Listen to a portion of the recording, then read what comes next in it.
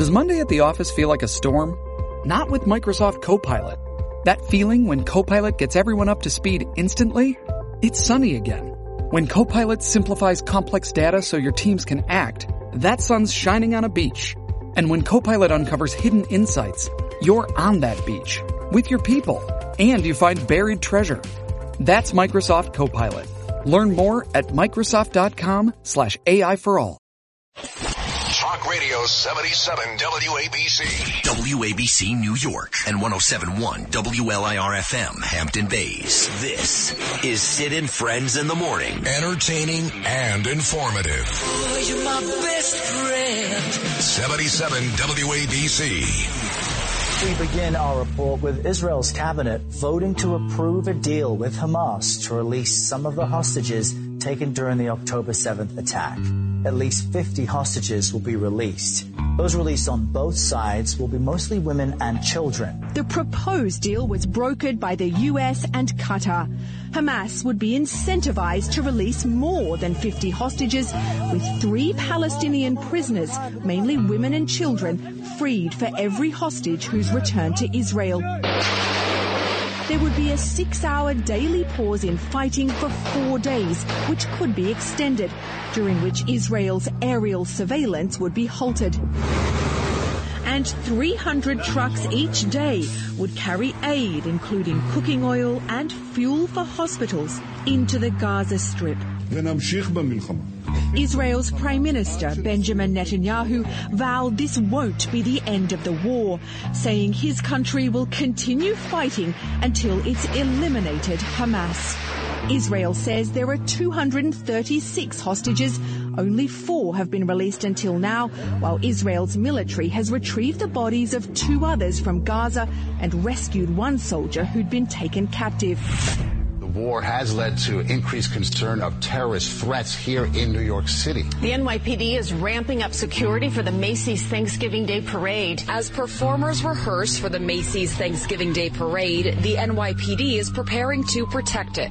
Our heavy weapons teams, our blocker trucks, officers deployed throughout the route. Rebecca Weiner is Deputy Commissioner of NYPD Intelligence and Counterterrorism. The department is stepping up security for this year's parade, in part due to an assessment from the New York State Intelligence Center, which points to an increasing terrorist threat to New York State since the war in Gaza began. Extremist and terrorist organizations across the spectrum making statements, generalized calls to action, online rhetoric, real vitriolic rhetoric, some bias incidents, hate crimes. The state has recorded a 400% increase in threats against Jews, Muslims, and Arabs since October 7th. Governor Hochul detailed a new plan to prevent hate speech online, which includes earmarking $3 million for college campuses to have threat assessment and management teams on site. They have a simple goal: to find out what's driving hateful behavior and intervene early before harm is done. Back here at home, with New Yorkers still reeling from the first round of city budget cuts, including a dramatic cut in the number of officers, comes word of a second round of belt-tightening. And this time, migrant services are on the chopping block. To be blunt, migrants arriving in New York City are in for a rude awakening. They may not be lodged in pricey midtown hotels anymore, and instead of culturally appropriate meals, they may be handed a lunch bag with a turkey sandwich.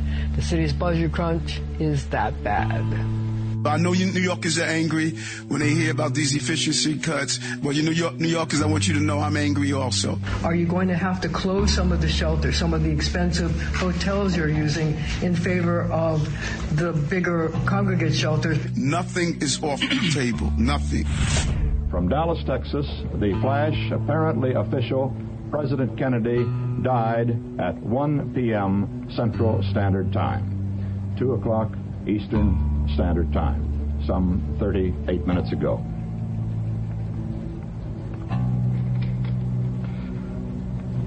Vice President Lyndon Johnson has left the hospital in Dallas, but we do not know to where he has proceeded.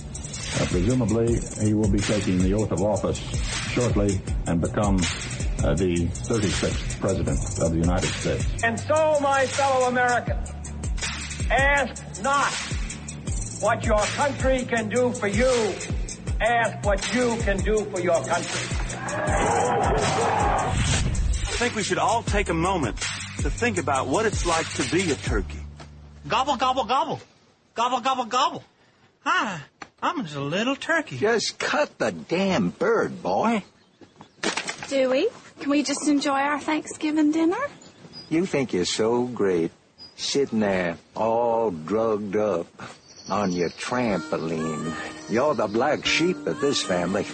You call yourself a Cox. Until you get right with Jesus, you'll never be nothing but a big black Cox.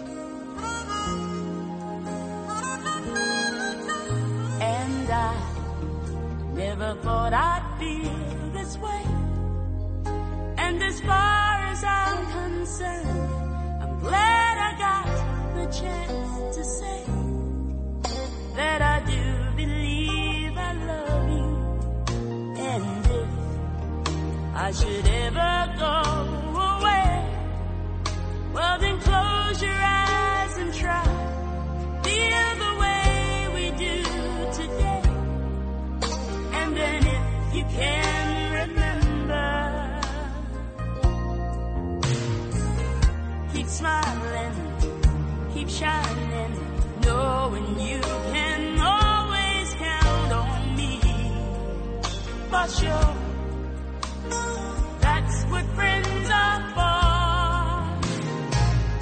for good times and bad times, I'll be on your side forevermore. That's what friends are for.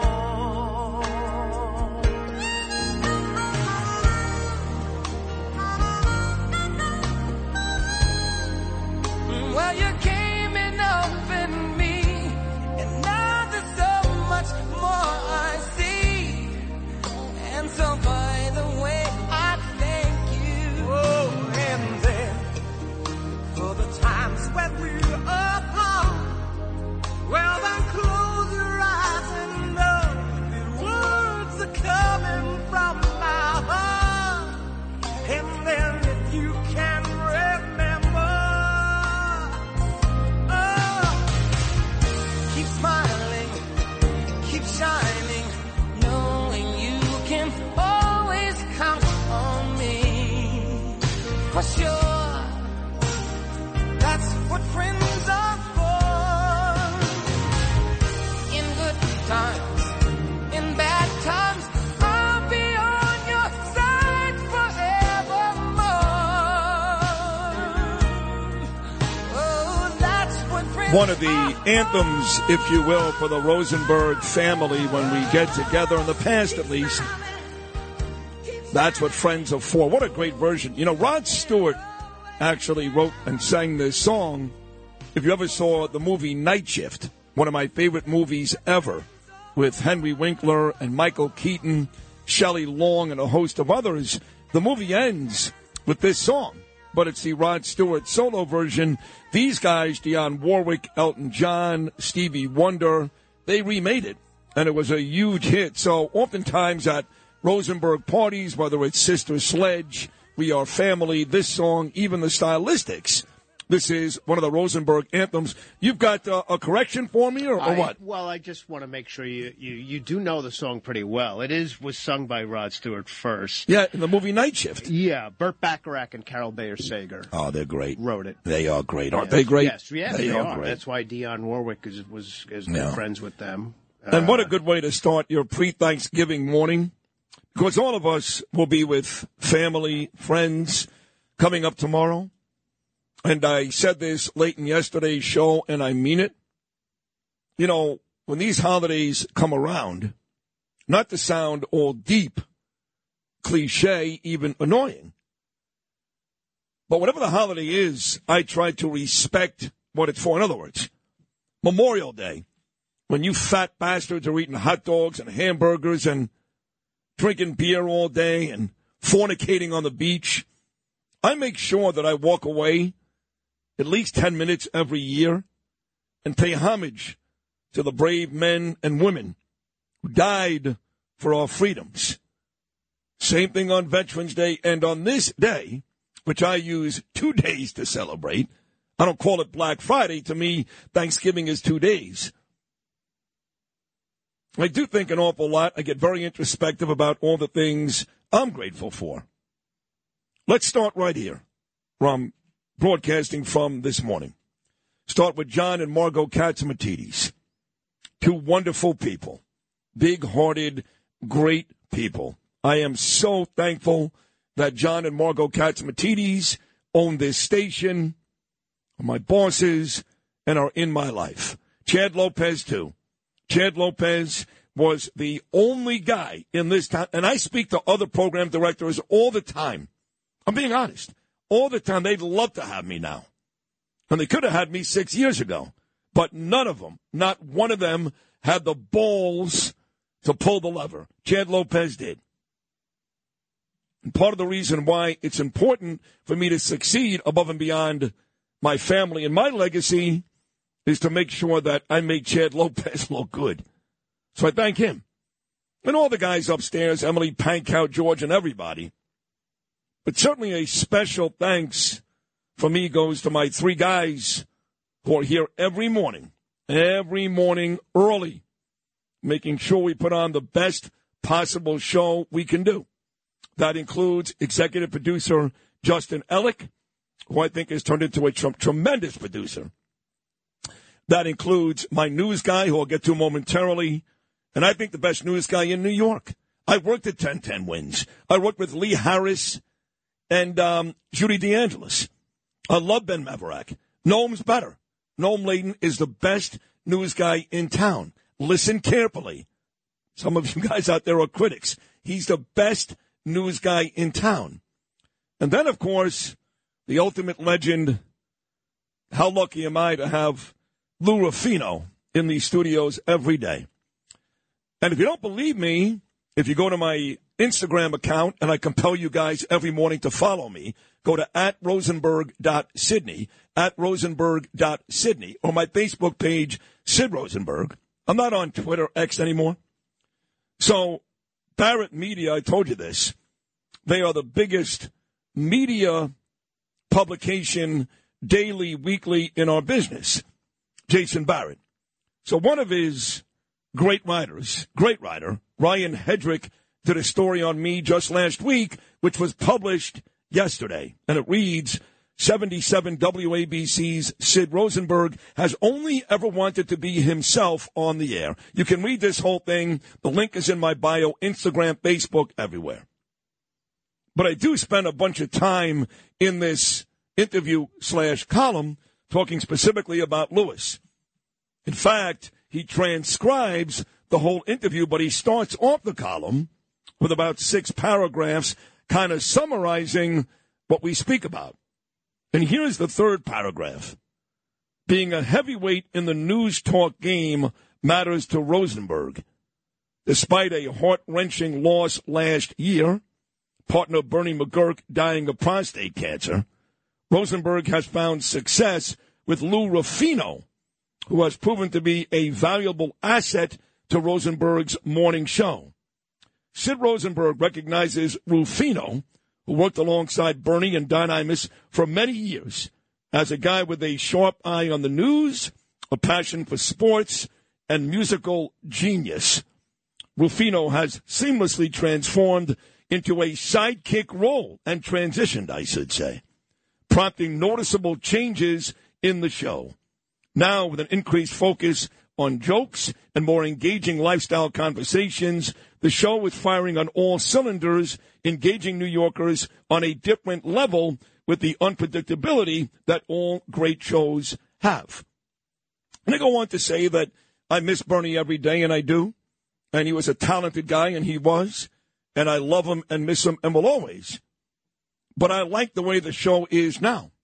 And a lot of that goes to Lou, who doesn't get too caught up in the negativity of the politics and spends more time talking about music and sports and all the fun stuff that makes a morning show a great success. So you saw the column, Lewis. I told you last week I gave you heaps of credit. What do you think now? I've trying to think of something funny and sarcastic to say, actually. But all I could see I could think of was the 2 F's that I saw in my name, which was they did spell your name incorrectly. I don't care about that. I mean, you spent 30-plus years with Imus. I don't remember in my time with Imus on and off for 18 years you ever getting a lot of pub. It was Imus, it was Charles McCord, it was even Bernie and Sid at times, but you were the guy that was there every day over 30 years. You were funny there. You did the music. You did everything. I don't remember you getting a lot of mention. Since you joined me, your picture has been in the New York Post, and half the story is about you. Not like this. It was awesome. That's all I can say about it. I really have a lot to be thankful for that I'm working here. That's it. And most of all, working with you. Oh, thank you. You're not that far removed from working at WOR with that god-awful morning show. Well, I'm glad the way things worked out, and working with Noam and Justin, who are both fantastic. They are both great. And I think we have a great show. We do have a great show. You are a maniac in charge, and I always knew you were going to be this good. I will give myself credit there. Like, I'm not surprised. The way you said it, too, was perfect. Once you were unchained, this was what the result was going to be. And I did say that. And you could do what you wanted to do. But I'm lucky I get to work with you every day. No, actually, I'm lucky to get to work with you. But I did say that. Thank you, Louis. Thank you very much. I did say that the reason why the show was great is because this goes back to John, Margot, and Chad. They let Sid Rosenberg be Sid Rosenberg.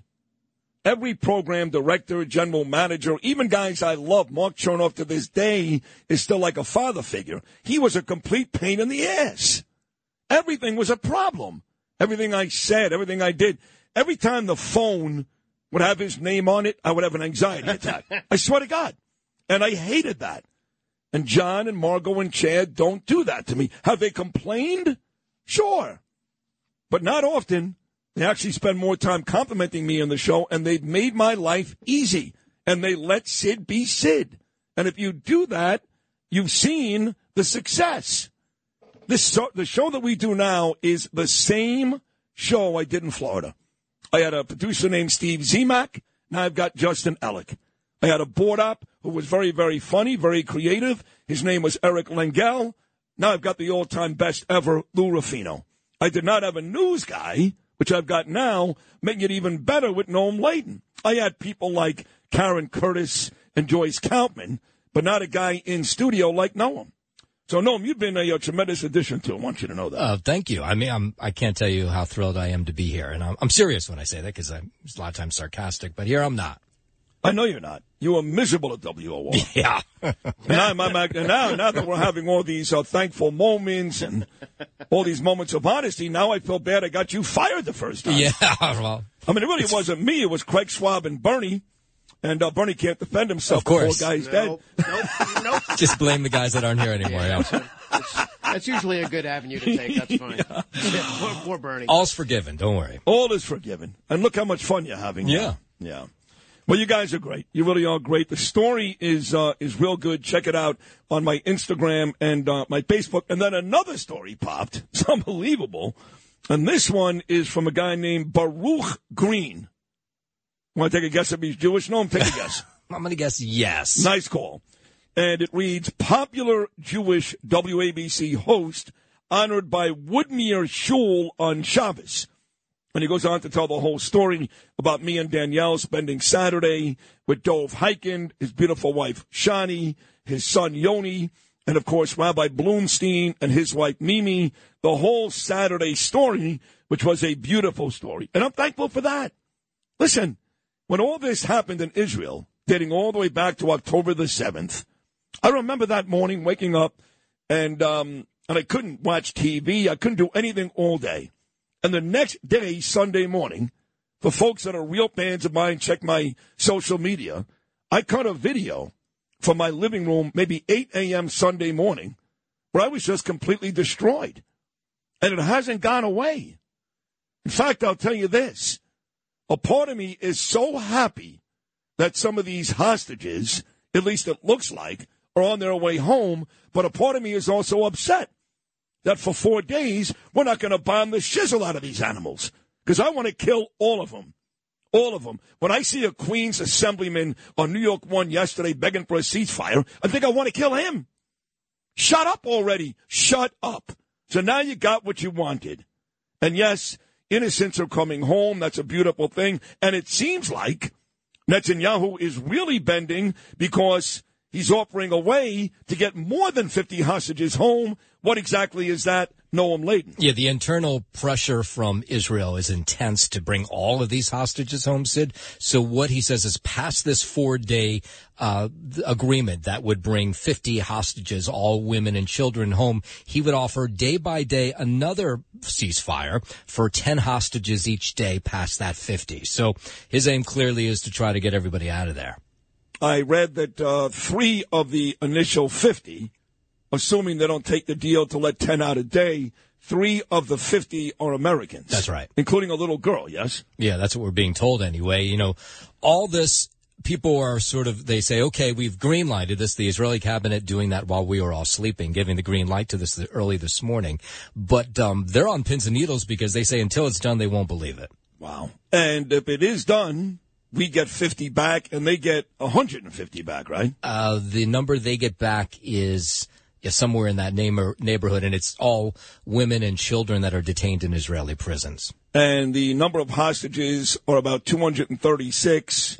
At least we think that. They already found 2 or 3 dead bodies, including that young girl. There's probably more dead that we don't know about. In fact, that's a very, very safe bet.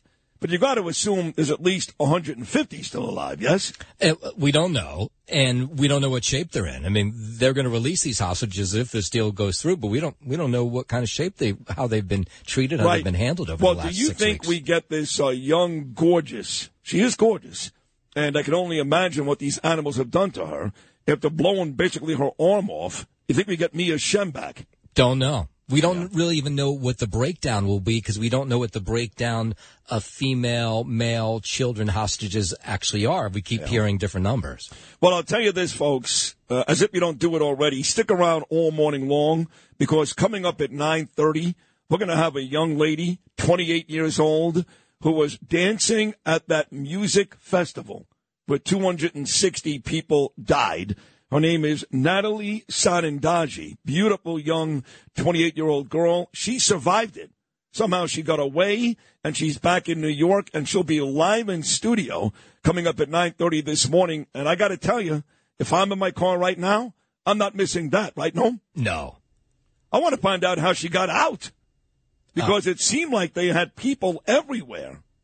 They did. She has a I've heard her story, and it's a fantastic one, so you should hold on and listen for it. All right, she'll be here at 9:30. So, a lot of gratitude today, a lot of thanks today. We're going to have a great show. Hillel Fold, live from Israel, coming up at 6:45. Curtis Sliwa, Brian Kilmeade, Peter King. Joe Murray's got his big North Pole Christmas event going down Saturday in Neponset. I'll be hosting that with Joe Corsi. It's always a great event. He'll be here. And as I mentioned, Natalie Sanindaji. This is our last show till Monday, folks. Happy Thanksgiving. Keep it right here until 10. Sid and Friends in the morning. I should ever go away. Well, then close your eyes and try. Feel the way we do today. And then if you can remember, keep smiling, keep shining, knowing you can always count on me. For sure, that's what friends are for good times and bad times. I'll be on your side forevermore. That's what friends are for. Times entertaining and informative. This is Sid and Friends in the Morning. 77 WABC. From Dallas, Texas, the flash, apparently official, President Kennedy died at 1 p.m. Central Standard Time, 2 o'clock Eastern Standard Time, some 38 minutes ago.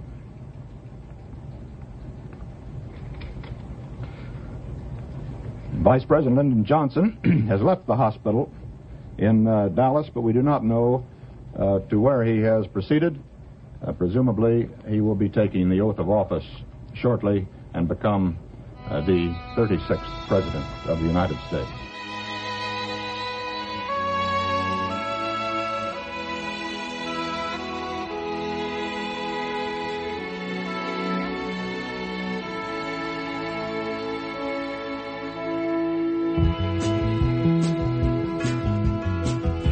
Anybody here seen my old friend Abraham? Can you tell me where he's gone? He freed a lot of people, but it seems good they die young. You know, I just looked around and he's gone.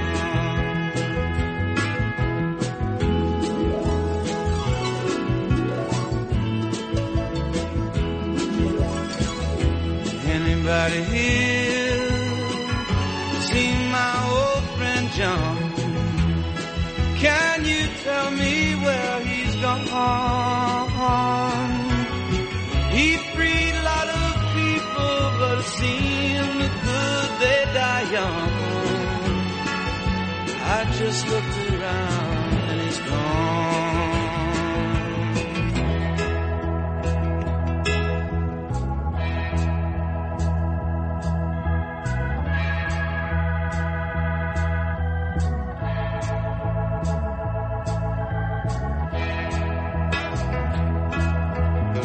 Anybody here seen my old friend Martin? Can you tell me where he's gone? He freed a lot of people, but it seemed good they die young. I just looked around and he's gone. Didn't you love the things that they stood for? Didn't they try to find some good for you and me? And we'll be free someday soon. He's gonna be one day. Anybody here see my old friend Bobby? Can you tell me where he's gone? I thought I saw him walking up over the hill with Abraham and Martin and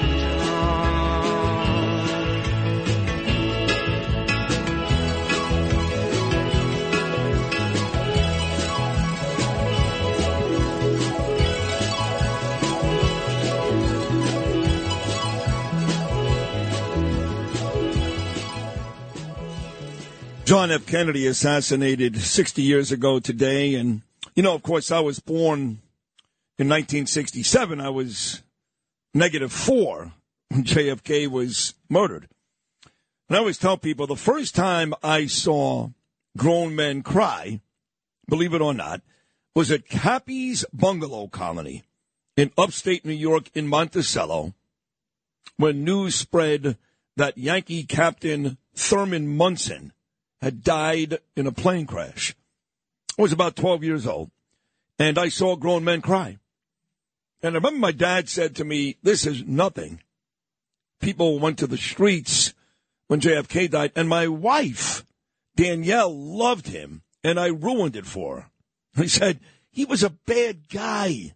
He really was. He was great looking, and he was a man's man and all that. And we all have this kind of silly fascination with the Kennedys. But he almost got us blown up by Cuba. I mean, come on, folks. He was in bed with the mob. He had this beautiful Jackie Onassis as his wife. And I'm not here to cast any moral judgments. But if you think Bill Clinton was bad, nobody was worse than Kennedy. He had whores in and out of that Oval Office almost every day. Every day. They came walking in. I mean, this idea that he was like this unbelievably great guy is complete nonsense. Now, he died a horrific death, and he was handsome. I'm just telling you, folks, if you don't think looks matter in this country, even back then, you're naive. You disagree? No, you're right about all those points. The potential for him, he could have been right. A really amazing. But his father was a degenerate, okay. Joe Kennedy. We know that with the fascination with the Kennedys, we know that he comes out of that. It's overblown and exaggerated how amazing the Kennedys are. I've never been understood the complete fascination with it, but you cannot argue that that point in history completely stopped America. No, there's no question. A long while, and everybody was people were crying in the streets, and I was not. I was about to be born. My mother was pregnant with me. Oh wow! I figured that out when because I'm born in March of the next year. How about that? Yeah, and I almost forgot to ever bring that up with my parents because it just didn't dawn on me. But it was a big thing for them. A lot of 60s, that's what that song is about. Like it's a great song, too. Yeah. And it's what is the name of that song again? Abraham, Martin, and John. And they're talking about Martin Luther King Jr. assassinated, right. Abe Lincoln assassinated, John Kennedy. Who's the fourth? Bobby. Bobby Kennedy. That's why he references Bobby at the end going over the hill to join the other look, again, I was too young to remember that whole family. But it seemed like he was the only decent guy, but people tell me he wasn't decent. Bobby. I mean, Ted was a murderer. He killed that poor girl in Mary Jo Kopechne. Chappaquiddick. Right. JFK was a complete scumbag.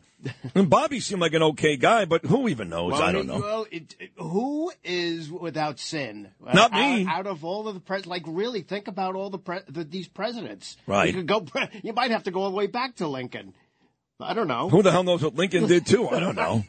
You know? You don't know. But the fact is, I'd have to read a lot more about him. I'm not the expert. But Kennedy seems like he was on the rise to being a great president. he wasn't. He was on the rise to causing himself and this country more pain. But people loved him so. All right. Well, look at the mess today is in, man. I'll take somebody. I'll try another person. But you're talking about Biden being the worst president in the history of the office. I'm not saying Kennedy was that. No. No. Okay. Wasn't perfect. Wasn't great. I mean, again, I'm not an expert. I just think overrated from a historical reference because of the family, the good looks, all that nonsense, which means nothing. By the way, Susan Brown Otto up in Bethel Woods, thank you for the very nice Thanksgiving message. And my friend Craig DeFrancha, I mentioned him before, great actor. I had the opportunity to work with Craig in a Mitch Camarda film with Craig and Peter Gordio and Jake Carnival and Armand Asante, experts in a dying field. And he's a super guy. He's become a very, very good friend of mine, great actor. So happy Thanksgiving to you too, Craig, on this day before. It is Wednesday, time for my weekly Tunnel to Towers update. My main man, the CEO, dear friend of mine, Frank Siller. This week, folks, marks the beginning of the Foundation's Season of Hope campaign. As we approach the holiday season, Frank Siller and the Tunnel to Towers Foundation are continuing to assist families in need. With that in mind, the foundation is launching its 5th annual Season of Hope. The holiday season is renowned for the spirit of generosity, and this year is no exception. Between Thanksgiving and New Year's Day, Tunnel to Towers will pay off dozens of mortgages for the families of fallen first responders, catastrophically injured service members, and military veterans. The foundation wants to ensure these families are not forgotten and remind them they are not alone. Join the foundation on its mission to provide mortgage-free homes to heroes and the families they leave behind by donating just $11 per month at T2T.org. Your contribution can significantly impact someone's life, whether big or small. 95 cents of every dollar donated goes directly to help deserving families. Together, let's light up the lives of those in need and make this season truly special for everyone. That's right, folks. Never forget, join the Tunnel to Towers Foundation on its mission to do good, honor America's heroes. Donate just $11 a month. Do it today at T2T.org. That's T2T.org. If you've had an accident, trust Gabo Law. Personal injury and medical malpractice attorneys with decades of experience who will provide the attention you deserve and deliver the best possible results in the shortest amount of time. Gabo Law has recovered millions for their clients and will be able to help you. But don't take our word for it. Read all of their 5-star reviews from former clients on Google, Avo, and Facebook. Call Gabo Law today at 800-560-0214 for a free consultation or email at info@gabolaw.com. Gabo Law, where winning is no accident. The digital dollar could give the feds control of your money. Get the digital dollar report. Call 1-800-862-6970 and also receive a $1,000 credit from Priority Gold to protect your money. Or just go to digitaldollarreport.com. Please note, the information provided does not constitute financial or investment advice. This is Sid on Sports. Sponsored by Peerless Boilers on 77 WABC. Justin Ellick here with your bottom of the hour sports update, sponsored by Pete Morgan and Peerless Boilers. Go to peerlessboilers.com, paviliontankless.com to find a dealer near you. They're the world's best built boilers. Starting in the NBA, no local action last night, but the Nets will be in Atlanta tonight for a 7:30 p.m. tip-off against the Hawks on the ice. No action last night either, but the Rangers, Islanders, and Devils will all be back on the ice tonight. For the hockey Blue Shirts, they'll be meeting the Penguins in Pittsburgh for a 7 p.m. puck drop, while the Devils simultaneously get underway in Detroit against the Red Wings. Half an hour later, it'll be the Islanders welcoming in the Philadelphia Flyers for a 7:30 p.m. puck drop there. And with Week 12 set to get underway tomorrow and the Jets quarterback room in shambles, never a bad time to check in on the status of quarterback Aaron Rodgers. Rodgers said via the Pat McAfee show that if he gets his wish, he will be back on the practice field in 2 weeks, only 3 runs removed from the surgery he had. How does Pat McAfee, who I watch every Saturday, although I stopped watching lately, ESPN Game Day, sure thing, ESPN College, what they call it, how does Pat McAfee get Aaron Rodgers every week? They're just buddies. They're buddies? Yeah, well, Pat McAfee should be a kicker for the Colts. Right. In the NFL, so he knows Rodgers, I guess, well. So every kicker in the league is friends with a former Green Bay Packer quarterback? I don't get it. That's not what I said at all. No. Yeah. Well, I don't understand how the kicker for the Colts becomes, if he was a kicker for the Packers, that would make sense. I don't know, they're just friends. Like, I don't know, they both play in the NFL. It annoys me. I don't know. How we're, I don't want to hear any more about Pat McAfee. I don't even want to do this story. It's just nothing else is going on. No, I understand. So, like, don't bring Rodgers back, obviously, if you're the Jets. It's like a stupid thing to do. Well, you're 4-6 right now. Yeah. And the Dolphins, they beat you on Friday. They go to 8-3. You go to 4-7. You're running out of time. You may be better served waiting for Rodgers to come back in 2024, when, by the way, the Jets get Devontae Adams. There you go. So, now I'm talking business. Now you really are. Are we on the fan? Oh, hey. Sports, sponsored by Pete Morgan at Peerless Boilers. Go to peerlessboilers.com, paviliontankless.com to find a dealer near you. They're the world's best built boilers. I'm Justin Ellick on 77 WABC. This is Sid and Friends in the morning. 77 WABC. Just for those who may have missed it, we are talking about 46 days. Israeli women, children, babies, infants, and elderly people, and men and women as well, are being held by Hamas for 46 days in inhumane conditions, in direct violation of everything that is right and human. We will start seeing some of them back. But I can assure you that the aim of our war against Hamas is to dismantle Hamas, and that what we're seeing now is just one milestone in the bigger scheme of things, to get an opportunity to get hostages back, and then we will continue fighting Hamas until we eradicate them.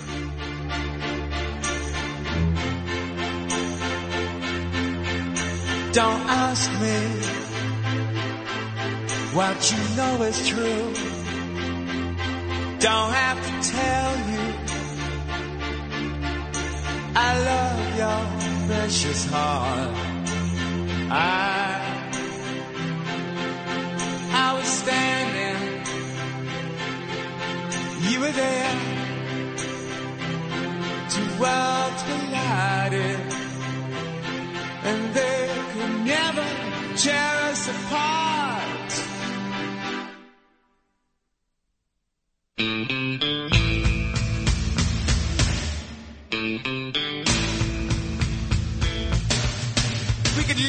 One of my favorite songs, In Excess, Never Tear Us Apart. Something tells me it may be Big Mick's birthday today, Lewis, or heavenly birthday. Mick Hutchinson, what's the deal with him? Michael Hutchinson. Michael Hutchinson, Yeah, that's right. you know. Well, you're friends. You called him Mick. Yeah, I called him Mick. Sure.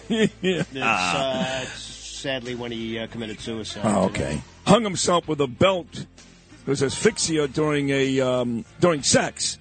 Yeah, erotic.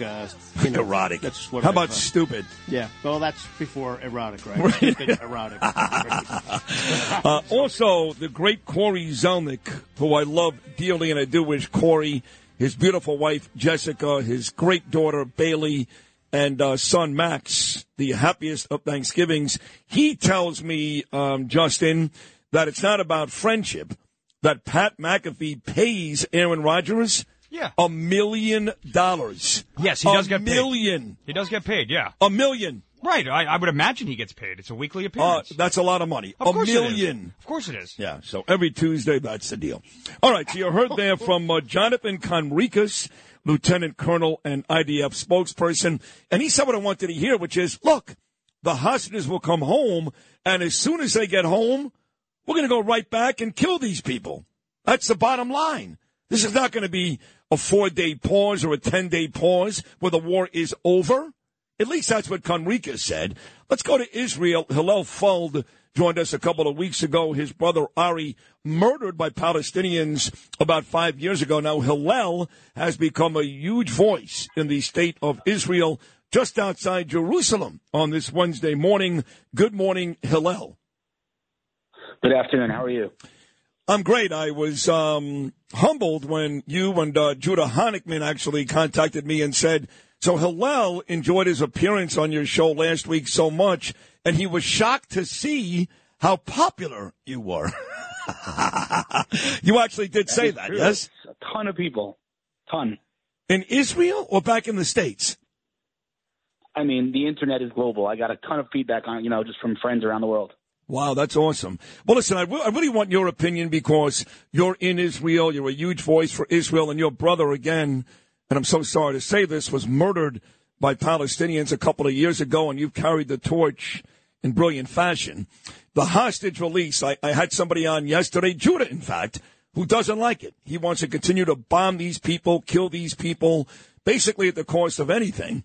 Then I had Siggy Flicker on, and she said, look, Israelis value each and every life so much, we'll give them 1,000 soldiers. We don't care. We want our people home.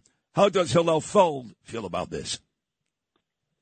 First of all, like most things in life, there's nuance here. And, black and white is not real life. That's number one. Number two, let's not forget the personal aspect here. I can't pretend that the nightmare that I've, of Ari's murder getting out has not been in my head for the past 24 hours.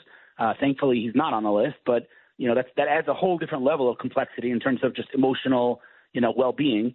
But the truth is, there is nuance. In other words, I feel strongly that we're making a bad move from a strategic perspective, and that we're incentivizing them to, kidnap more people, and we're giving them a feeling of victory. So that eats at me, and it's horrible. On the other hand, we are a compassionate nation who values life, above everything. We need to understand when we say we value life above everything, anyone who knows anything about Judaism knows that Torah is our book of life. This is how we live life. And almost everything in the Torah is canceled to save a life.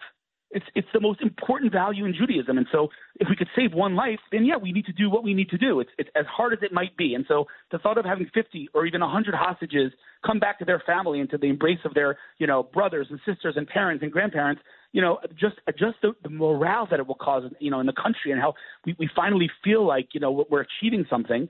I think, it's a deal that we have to agree to, as hard as it may be.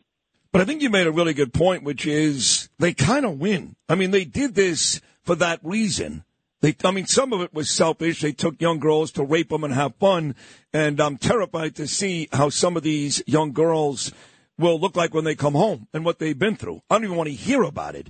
But most of it was strategic. Let's take these hostages so somewhere down the road we can stop the war, we can get our people out, we can pause it.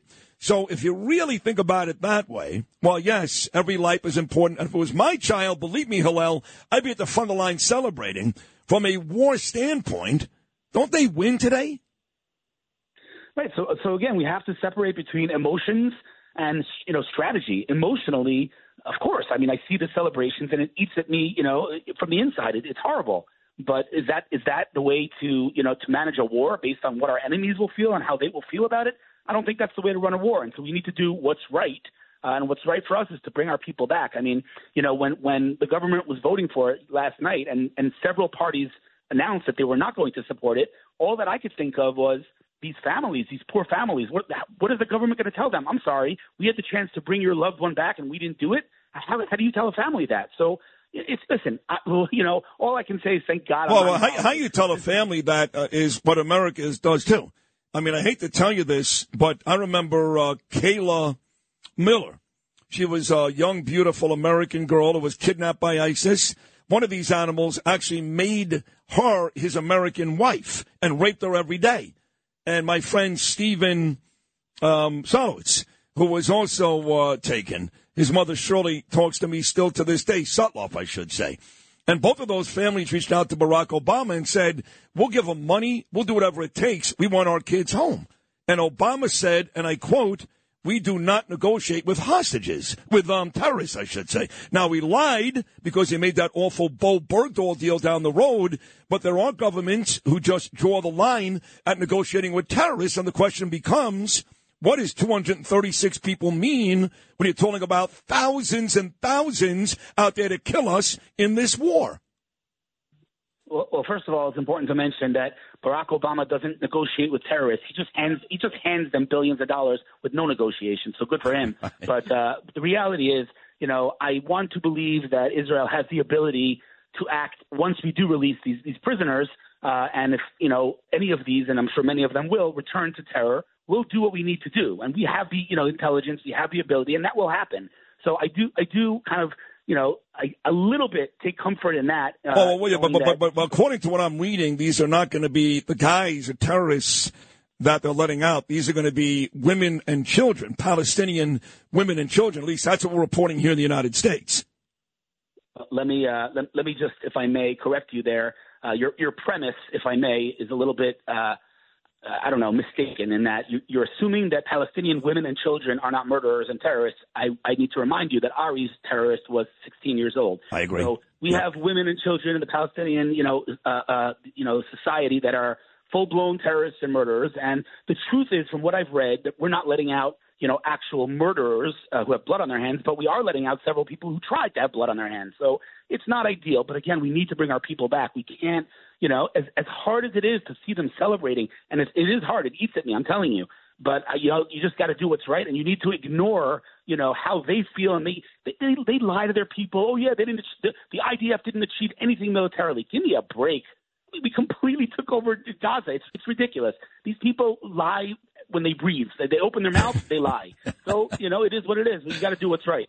What is the morale like there in Israel? Tomorrow, of course, here in America, where you live in New Jersey, we're going to celebrate Thanksgiving. I don't think you guys celebrate Thanksgiving in Israel. Maybe you do. I don't know. But what is the morale like now, 6-7 weeks later, the possibility of hostages coming home? Or do you feel like it's different? Or do you feel like Israelis are just as angry today as they were on 10/7?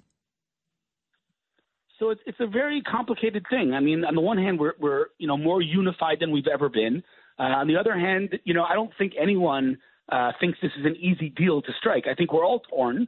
But we're in it together. That's the difference. I think, just a few months ago, there was an unbelievable divide in Israeli society. Now we're unified, stronger than ever. And so, yeah, we're going through this together. It's hard. It's tough. And it's not something that, most nations or countries have to deal with, but at least, we're in it together. So I do think, there's a lot of sadness, there's a lot of mourning, but I do think there's cautious optimism that we know what we need to do. We know we're going to do it. We're going to win this war. Gaza and Hamas will be no more the way it was. It won't be a situation where Gaza, is right up to our border and they're accumulating sophisticated weapons from Iran day in, day out. That is not a reality that's going to return. The status quo is over. And so that gives us, a reason to hope and to be optimistic. And I just hope and pray that the government, keeps their word. And as soon as this deal is over, we, go straight back into doing what we need to do, which is obliterating Hamas from this earth. and anything less than that, as far as I'm concerned, is lost. Agreed. Hillel Fold, if you're in Israel right now looking to start up a business, call my friend Hillel Fold today, the brother of Hero Ari Fold. And I don't know about you, but, when I hear that the Israelis and the Americans are negotiating with the leader of Hamas, I don't get it. Like, whoever that guy is, why is he alive? Why is he negotiating? I know he's probably hidden away somewhere in Qatar or one of these countries, but what do you mean negotiating with Hamas? We got to kill every one of them. We killed the number 2. Why not kill the number 1? So, Sid, I got to, if I may for 1 second, put on my observant Jew hat and say that, if we look at this entire war, in fact, if we look at the state of Israel through a human, logical lens, we're going to lose our mind because none of it makes any sense. They talk of occupation. We haven't been in Gaza since 2005. There's no occupation. It's one big lie. And so if we look at this from a human perspective and a logical perspective, we're going to lose our mind. So we need to, at least this is the way I look at it, say, you know what, this is God pulling the strings. I don't know why he's doing what he's doing, but at the end of the day, we know the ending. It's going to be a good ending. But everything you're saying is true. I don't know how to explain it. The whole thing is ridiculous. I mean, it's crazy. It's counter-logical. Yeah, it's crazy. You're right. So Saturday, I spent the day in a shul in Woodmere. I know you're familiar with Long Island. My dear friend Dov Heikind, who spent the better part of 4 decades as a Brooklyn assemblyman, he invited me to his shul, and the Rabbi Bloomstein brought me up to the Torah, had an aliyah. I spoke at the Kiddush afterwards, and then I actually had lunch at the rabbi's house. It was a beautiful, beautiful day. And what arose that day, Hillel Fold, was a serious conversation about bringing this show, Sid and Friends, in the morning to Jerusalem. Now, as proud a Jew as I am, and I think right now I'm about the biggest voice in this country for you guys out there, I've never been to Israel. And I really want to go, and I think now is a perfect time to take this show and show real solidarity. But people have said to me, Sid, I wouldn't go now because it's too dangerous. Others have said, dangerous? I feel safer in Jerusalem than New York City. You tell me, Hillel, is it too dangerous or should we come? It's absolutely not too dangerous. I think this is the safest place for Jews in the world right now. I have a guest suite open, ready for you, so you could stay by me. But really, I mean, this is absolutely. You know better than to believe what people say and what the media depicts. It's safe. You're gonna love it. I don't know when the last time you were here, but it's never absolutely safe for Jews. And you're never here. Well, never. Okay. No. You need to come for sure. I don't know. I'll just say I know how we're getting out of this. I know we're going to win this war. I don't know how Jews around the world are going to get out of it. I mean, it's pretty scary times over there. So I would definitely recommend you come visit. Last 30 seconds, again, as a guy living in Israel. And you talk about me. You were surprised by my popularity. You're a rock star, Hillel Fold. You're the man. Your whole family. How do you feel, You're welcome. How do you feel Benjamin Netanyahu has done up to this point? I don't mean October 6th, when clearly Israeli intelligence got taken by surprise. Since the war started, how would you rate Netanyahu's performance? Well, I'll first start with a disclaimer and say that I'm fundamentally opposed to talking about politics in the middle of a war. I don't, talk about it on social media. I don't think it's the right time. Having said that, I didn't vote for Netanyahu. I'm not a big Netanyahu, fan, but I think that there are not many people that I could think of who would be able to withstand the immense global international pressure that's being applied to us right now, to Netanyahu, to cease fire and to all of the pressure that he's withstanding. To me, I believe he is better equipped to do that than almost any other politician in Israel. You're the man, Hillel. Listen, I want to wish you and your family out there a happy Thanksgiving. We'll do a lot more of these conversations, I promise you, because my fans love when you come on as well. So we'll do it again, if not next week, the week after. But happy holidays. Stay safe. Thank you so much. Thanks for having me. You're the man, Hillel Fold, right there as you wrap up what was a really terrific hour number 1. Big hour number 2 about to come your way, folks. We're going to talk to Curtis Sliwa and Brian Kilmeade, but not before. Some more In Excess.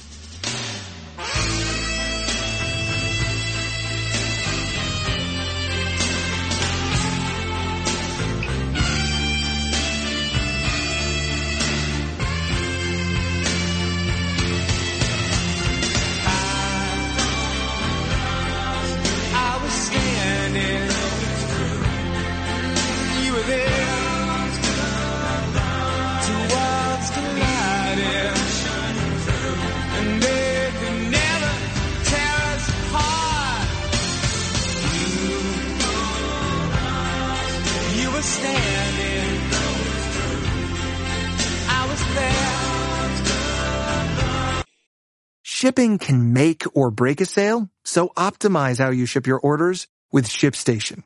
They make it easy to automate and manage orders no matter how big your business grows. And they might even be able to help reduce shipping and warehouse costs. So optimize and keep up your momentum for growth with ShipStation. Sign up for your free 60-day trial now at ShipStation.com and use the code POD. That's ShipStation.com with the code POD.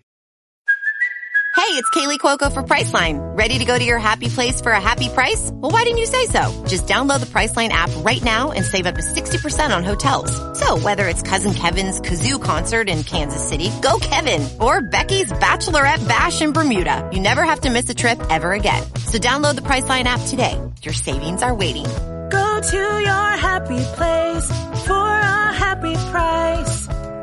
Go to your happy price, Priceline.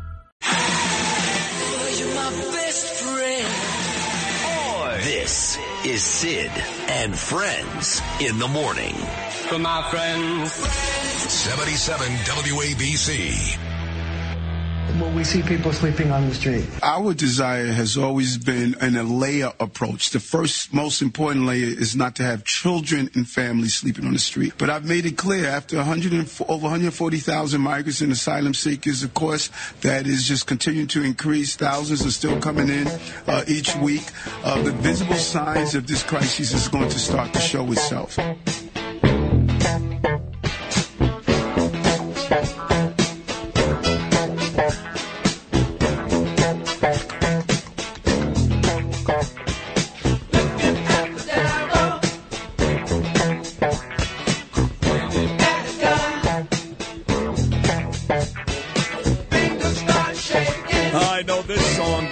Sly and the Family Stone.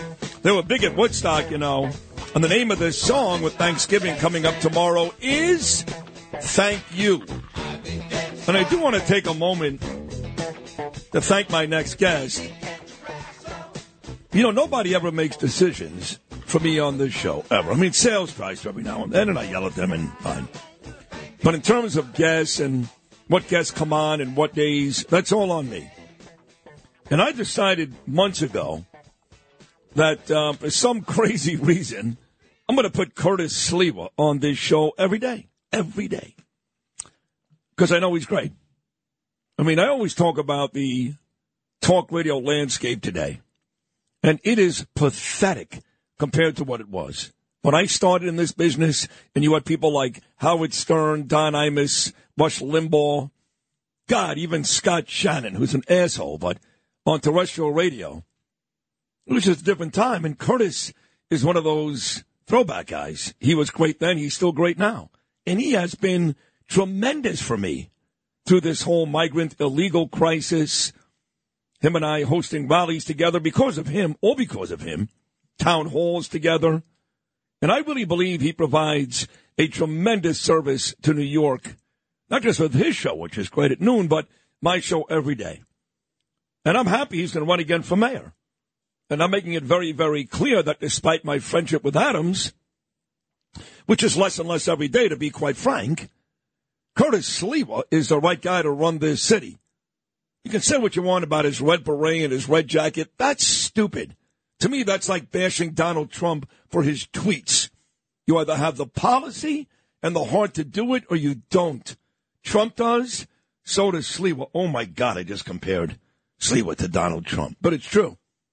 Yeah, and listen, every now and then he gets a little carried away. I got to calm down guys who want to kill him. That's fine. But for the most part, this guy is a huge asset to this show. So thank you very much, Curtis. Well, no. Thank you for all the times people have come upstairs to this very studio with armies, wanting me fired, wanting me suspended, wanting me to do retractions, telling you, Sid, why do you have him on in the morning? Take him off in the morning. Don't give him that opportunity. And yet you stood by me through thick and thin, and you said to me, just make sure when you break news here, you're right. Because if not, I can't deal with it. I can't. And the man upstairs, John Catsimatidis, said, if you're wrong, you're gone. And that's an agreement. And you've been right like 98% of the time. I mean, you're wrong about Eric Ulrich and a few other things, but for the most part, you've been right on the money. And I will say this. you've been real right about the mayor. Now, look, personally, you don't like him. You ran against him. He said some nasty things about you, called you a racist. I would never forgive that either. So I appreciate where you're coming from. I don't have that with Eric. He and I have dined together. Personally, I don't think he's a bad guy at all. It comes from a different place. But in terms of what you've said about him politically, you've been dead right from day one. Well, just think about it. It used to be I'd walk the streets, ride the subways. People would say, are you going to run again? Now, all of a sudden, people are saying, please, please run again. Like Trump. Yeah, the difference is like night and day. Let me give you the stats. They just came out, and Eric Adams is not going to be having a good Thanksgiving. I'm telling you that. March of 2022, 61% approved of what he was doing, 24% didn't. And remember, people were telling me, give it up, Sliwa. You know, you're a sore loser. You know what the figures were as of yesterday? 54% disapprove of Eric Adams, only 37% approve. That is a dramatic turnaround. That is a Mike Tyson fall from grace. I'll ask you this, if you had to pinpoint what it is. I mean, FBI investigations certainly don't help. He can minimize them all he wants, and I play by the rules, and that may be true in Eric's defense. But do you point right to the illegals? Is that the issue? Is that why those numbers have fallen? Or do you think it's cumulative over a bunch of things? Crime, FBI investigations, illegals, all those things? No, I think the tipping point is the illegal aliens. Look, yesterday, again, at his once-a-week press conference, he can only handle a press conference once a week, off-topic questions. Oh, my God. What, you can't chew gum and think at the same time? You're the mayor. He said, don't yell at me, yell at D.C. Well, what is that going to do? You're the mayor. You got to stand. You should have stood up to them from day one. Now, check this aspect of the poll. More than 7 in 10, 72%, think Adams did something wrong in the FBI probe. Now, that is a really bad sign. So you look at the crime. You look at all the exodus, the people who continue to pick up and leave. You see a guy who said we're going to be down to 29,000 cops, and you got Fortune 500 companies here saying, and why are we staying here? If things are actually going to get worse, why would we want to make our stake in New York City? We're being enticed to come down to Texas, Florida, Georgia, North Carolina, South Carolina, Tennessee. Why would we stay here? You know, yesterday, Rudy Giuliani was on the show, and he was the mayor, and hopefully you will be the mayor. And both of you guys are critical of Adams, and deservedly so. And I said, Rudy, let me ask you this. If you were still mayor, what would you do now to try to limit, if not stop, the crisis? And he said, Sid, it's not that hard. I would literally put these people back on the buses and send them to Washington, D.C., or send them home. And I said, but Eric Adams keeps saying that's illegal. He said, Sid, stop. What I would do, let me say it again, I would put these people back on the buses and send them to Kamala Harris's place, to Joe Biden's place. They brought him here. You can have him. Now, is he saying that because he's out of office and it's easy to say it? Is it illegal? Would you do the same? Oh, absolutely. From day one, I would have said, hey, you can take a bathroom break here at the Port Authority. Take about an hour to stretch yourself. It's been a 2-day ride from Texas. We're going to give you a nice box lunch, and we're going to ship you right back to the National Mall between the Washington Monument and the Lincoln Memorial, and they could put up tents there for you. So why wouldn't Eric Adams do that? He's had ample opportunity to do that. He keeps saying no. Well, I'll tell you why. And this goes back to what he said with Will Cain on Fox News on Friday night, and why Eric Adams is 1,000% complicit in this mess. Easier to blame Biden and the national government now, because when he could have done it, he was yelling and screaming, not us, we're good people, we're a sanctuary city. How does it look now? There is no law that says we're a sanctuary city. There's nothing on a piece of paper that says we're a sanctuary city or Hochul a sanctuary state. This is all a myth. They keep perpetuating this. And yet, this is what he said yesterday. This shows you where Eric Adams' mind is. He said, illegals will be sleeping in the streets. Believe it or not, there are migrants saying we want to sleep on the streets. What? illegal alien who's in the Milford Plaza at $400 a night, who gets 3 squares a day, con arroz habichuela, beans and rice, chuletas, pork chops, mango, mofongo, anything they want from Grubhub at our expense. They get health insurance, they get iPhones, they get smartphones, they get everything. Is going to say, you know, Eric Adams, you know what? I want to sleep in the streets in order to stay in New York City. This guy is insane.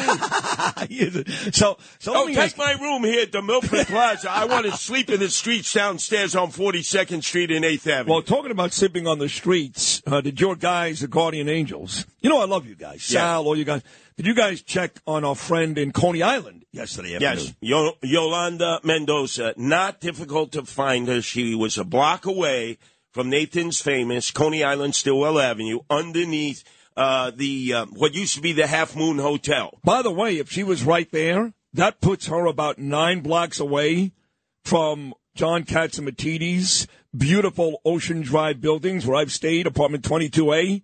Maybe we should throw her in one of his apartments for a couple of weeks. Well, she's in good hands now. We took her to the hospital because, as you know, she's 9 months pregnant. She has to deliver.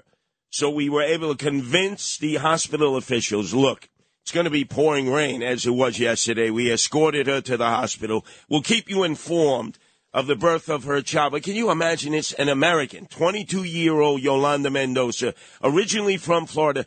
She would have been better to say I'm a Venezuelan. Yeah, you're right. You're better off saying something like that. Right, and she'd be at NYU Hospital right now, right, in the maternity ward at our expense. She'd be getting a private room from Dr. Mark Siegel. Tell me this, if you were the mayor today, would you be, and I want an honest answer. Yes. Would you be seriously concerned about a terrorist attack in the next 2 days, especially with the Macy's Thanksgiving Day parade? Or do you believe, like I believe, they don't pick these days to do that, and that's a lot of talk? We know what the terrorists want. Your people, Jews. Aren't there many Jews at the Thanksgiving Day parade? That's like for the rest of Middle America, the WASPs and others. They're going to try to pick a location, a date, time, and place where, in the words of Ramzi Youssef, who engineered the first attack of the World Trade Center, when he was in chains and shackles, and he's in Florence, Colorado now, Supermax in Colorado until he dies. They asked him, why did you hit the World Trade Center? Because that's the place we could kill the most Jews. Is that right? I thought they hit that World Trade Center, to be honest, because they figured if the buildings fall down, which is what they really intended to do, not to crumble to the ground, but kind of fall forward, that would destroy the whole financial section of New York and basically cripple the U.S. economy. It's controlled by the Jews. That's true. Remember, that's what they believe. Now, as mayor, first thing I would do, I would go after Bill de Blasio and his crooked wife, Charlene. I would have them... Oh, my God, you just got me aroused. I would have them arraigned and indicted for stealing $1.5 billion of Thrive money that was never used for all the emotionally disturbed people that I deal with that you see on a regular basis on my Facebook posts, my Twitter posts, my Instagram posts, my TikTok posts. I would make sure they go to jail. Number 2, I would move to prosecute Andrew Evil Eyes Cuomo for the deaths of all the elderly people in the nursing homes under his direction, who's had the hubris, who's had the culions to say that he wants to run for mayor now. I thought Eric Adams was his very dear friend. Well, he's clearly stabbing Eric Adams in the back, and all those guys are scumbags. You know that. Andrew Cuomo is the biggest scumbag God ever created, but it does bring up an interesting question. You're going to win the Republican primary. If today, Eric Adams goes up against a guy responsible for 18,000 deaths. 18,000 people died because he was taking money from these hospitals. Who wins today, Adams or Cuomo? And remember, responsible for no cash bail. Right. And the legalization of the recreational use of marijuana that is out of control in the city. And also the guy responsible for shutting down all of our mental institutions. Yes. So all these crazy people are in the streets today. I mean, he did enough damage for 10 governors. But with all that said, if the race is today, the election, Adams or Cuomo, Curtis Sliwa, who wins? I think Cuomo, which is unbelievable. And I think it's going to be Sliwa versus Cuomo. I want him so bad. I want to destroy Andrew Evil Eyes Cuomo. Andrew has fled to Italy. with all of his daughters. Let me tell you something. You can run, but you can't hide, Andrew Evil Eyes Cuomo. Andrew, ascendeme, duciu prolino svachim. And like your father, Mario, you are. You can keep coming back to WABC. You had the Quinella 5 times under different circumstances here in the house of Sid Rosenberg and Curtis Lewa. You crashed and burned the last time with that Schifosa, that Sfachimoso Scaramucci. Let me tell you something, Andrew Evil Eyes Cuomo, the wrecking team of Sid Rosenberg and Curtis Lewa are going to work to drive you the hell out of here. Take up your residence in Italy with half in the bag, Murphy, and stay there with Comrade Bill de Blasio because we're coming after you.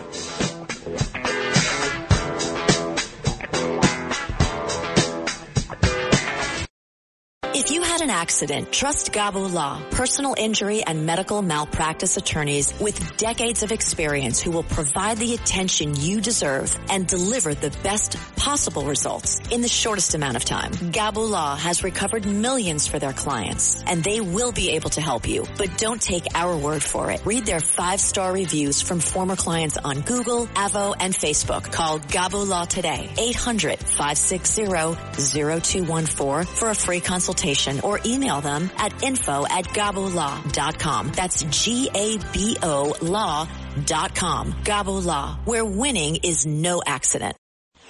77 WABC. This is Sid and Friends in the Morning. No, I get by with a little help from my friends.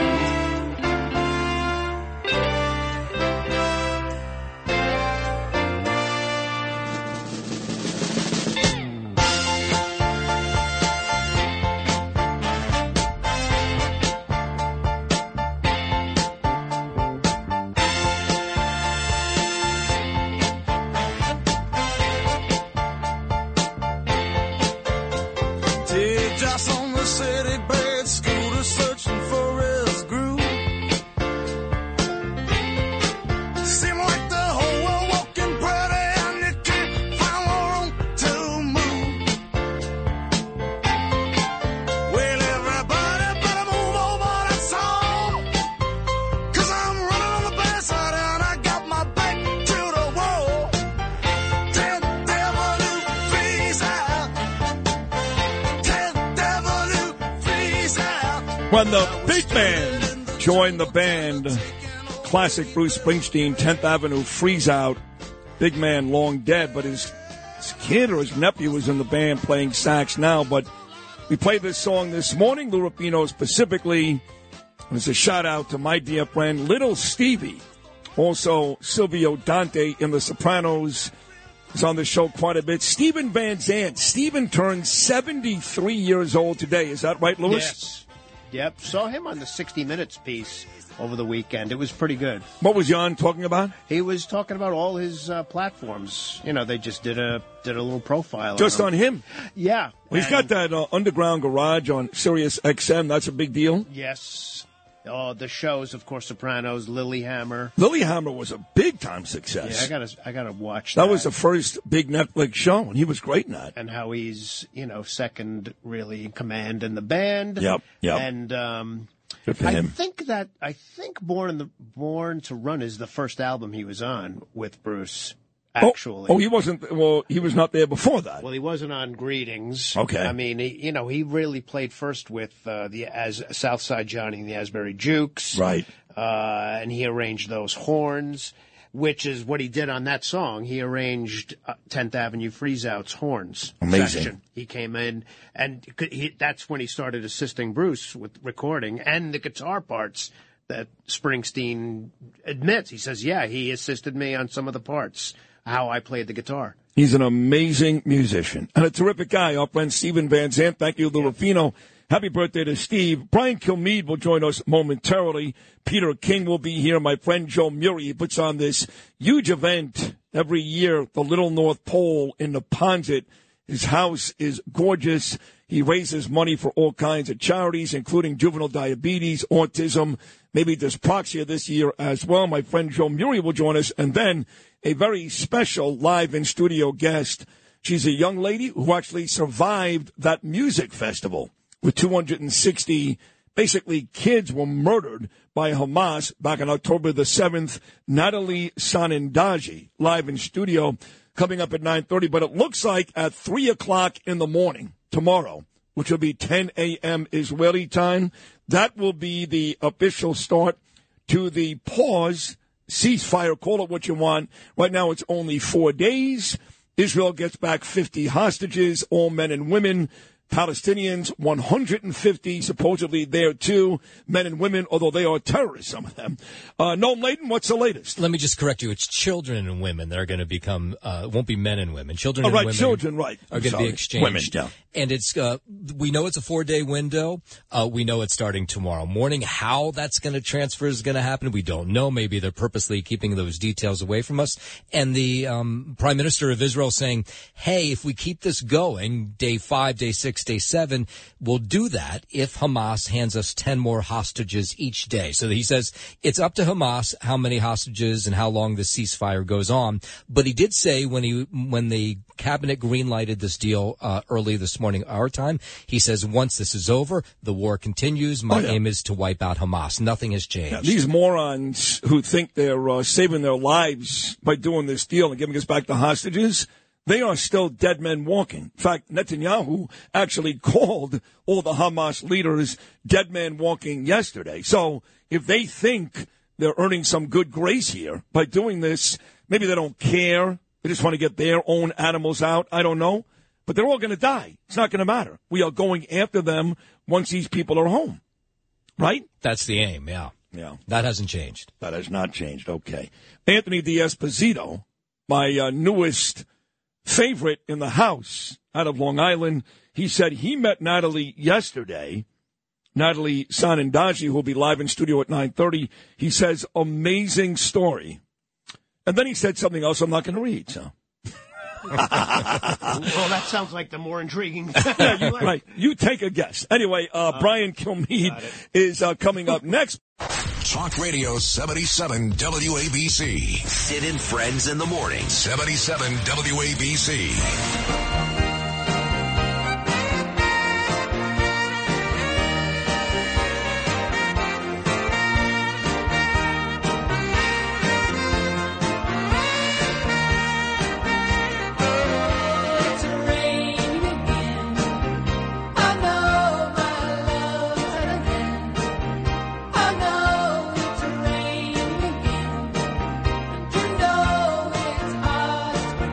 Well, once again, happy Thanksgiving, folks. This is our last show until Monday.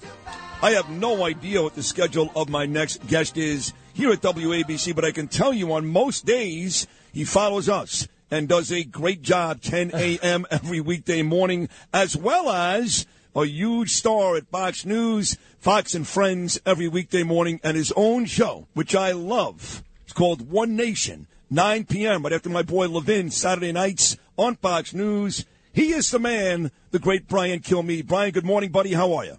My schedule's big. I mean, I'm going to be here on Friday. I'm going to take Thanksgiving off. Going to be live this morning. So right after you, just like you, working up right up to Thanksgiving. Then we're going to go blow up some balloons to make the parade extra special this year. Oh, you're going to do that really from, right outside the studios? Nope, I just wanted to be included, make you think that I'm part of the mania. I would never do that. Well, you know what's funny? It's too cold. No, I used to live it's raining. Yeah, I know, but I used to live on the Upper West Side on 104th and West End until I moved to Queens 2 years ago. So we were pretty close to Amsterdam in the 70s where they blow up the balloons tonight. They blow them up on Wednesday night. So Yeah. Thursday morning's a parade. So we would, my kids were little, go to the balloon blow-up party Wednesday night. And then we've even sat there in the stands once or twice during the parade. Now my daughter's in Europe in college and my son's in high school. They're too old. But we've done all that. It's actually kind of fun. Yeah, we went twice into the city to see the parade, and it was good when they're younger. but it's probably the last place I want to be. Now we find out, hey, by the way, we might have a greater chance of a terror attack. Fantastic. Who would have thought that? You open the border wide up, let 100,000 people we don't know sleep on our streets and take over our hotels.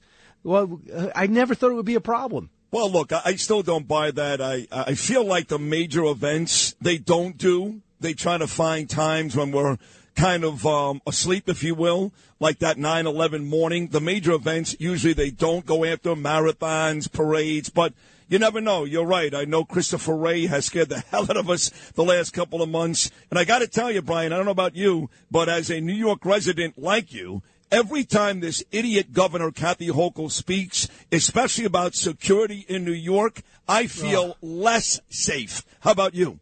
Absolutely. And by the way, don't forget, they're cutting the Joint Terrorist Task Force, one of the best in the world. They cut back on that. So don't tell me, oh, we got our guys ready. No, you cut the numbers, and then you made it, you disincentivized people from staying in. And then Kathy Hochul talking about how she's on top of things. She's reading right from her cards. People that are into this know this stuff cold. They get briefed so often they can take any question. The question is, what can they actually tell us? With her, I just feel like she's married to the prompter, looking at her cards, trying to act like she's in control. No, I agree. And then, as you mentioned, the numbers of people since 2021, bad guys from really bad countries, as Donald Trump would say, they have come in here in big numbers. And if it's not going to be on Thanksgiving, like Christopher Wray said, it's not a matter of if, it's a matter of when. And, you know, I was on Fox News on Friday night. I actually was on Jesse Waters' show. He was out. Will Cain filled in. And he said to me, you know, Eric Adams, all these budget cuts, what does it mean for the city? And I told him, Brian, I said, look, right now you've got 3 different criminal elements every day in New York. You've got your everyday crime, right? The guys that are still slashing people on subways and robbing people and mugging people. Then you've got the illegals, the migrants. A percentage of them commit crimes all the time. Then you've got what we're talking about, these terrorists. So right now you've got 3 different groups, if you will, ready to attack New York City. And we find out a couple of days ago from the mayor that forget about 45,000 cops, forget about 40,000 cops. We're looking at about 27,000 cops. How does that make any of us feel safe? And he says it's because we spent billions of dollars on illegal immigrants. So we shut down libraries on Sunday, dim the street lights, and cut back cops, the 2 cop academy classes. And I believe they're going to be cutting the budgets on the FDNY. It doesn't. But what you could say is this was thrust upon him, and the mayor did speak out, just like the governor of Illinois did speak out. But if you really cared, you'd be telling everybody we're getting rid of the sanctuary city problem. We're going to get rid of that status. And you would say, I made a mistake when I first took over. I thought we'd have a handful of illegal immigrants and we'd be able to take them in and refurbish a hotel. But not by any stretch, I never thought this, and I was wrong. Then I'd say to myself, okay, he got the job and it's a lot harder and different than he thought. Let's, join the club. Let's go. But he only goes halfway every time. I agree with you because the truth is, like I said to Will, it is partly his fault. Like you said, when all this started happening, he was quick to say, come on, we're a sanctuary city. Don't forget, when the first couple of buses arrived here, Brian Kilmeade, he was out there shaking hands. He's the guy that put him in 4-star hotels while American homeless are sleeping in the streets. Some American veterans are sleeping in the streets. So I asked Rudy Giuliani yesterday on my show, Rudy, the greatest mayor ever, I said, what would you do now? And he said, Sid, I'll tell you what I would do. I would put these people back on the buses and send them to Washington, D.C. Eric would never do something like that because, A, he feels like it's inhumane, which is bull.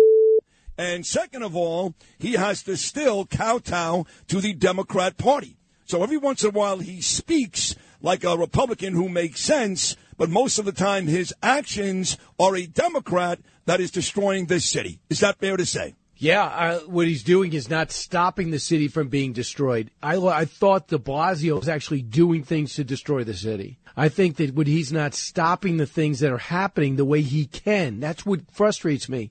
You see him understand the problem. Like, with Joe Biden and his green push and the massive deficits and his timid way of running our military and this DEI, all negative things to hurt our country.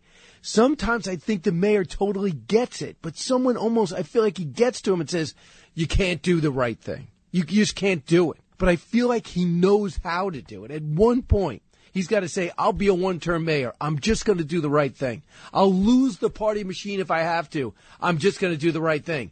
And I believe that he must be also understanding that if he does that, he could probably still win re-election because so many Republicans want someone to be effective, and they're tired of looking around and seeing this whole thing fall apart. There's a lack of logic with our politicians. There's no more hard decisions to make. There's no more practical politicians in there with their hand on the steering wheel anymore. I mean, some of these decisions are just idiotic that they're making. I mean, letting the people out of prison, never adjusting it, weakening our laws, cutting back on cops, diminishing their ability to do their job, and you wonder why crime and the American lifestyle is going down. There's just a lack of logic. He shows us that he can do it, but then he pulls back, which adds to the frustration. This is Brian Kilmeade, Bottles Meet, 10 a.m. every weekday morning right here on WABC, Fox and News, and, of course, his own show, 9 p.m. Saturday nights, One Nation. So are you still, talking this crap like other folks that Ron DeSantis still has a chance and Nikki Haley still has a chance and we're still a couple of months out from Iowa and Trump is going to prison and blah, blah, blah? Or are you finally going to say what I've been saying? It's over. It's over. Trump won. No, it's not over. But Trump's in a good position. You can no longer say that Donald Trump can't win the general. And I think his opponents have stopped saying it because he's on top in the last 4 polls. But I do not think that you ever, before the game starts, give anybody the victory. And the game has not started. We got a few weeks until Iowa. After Iowa, if he trounces, the field thins into New Hampshire. Right. If he wins again, does Haley stick around to South Carolina? DeSantis will not do well there. And if she is close in all 3, she sticks around for the long haul.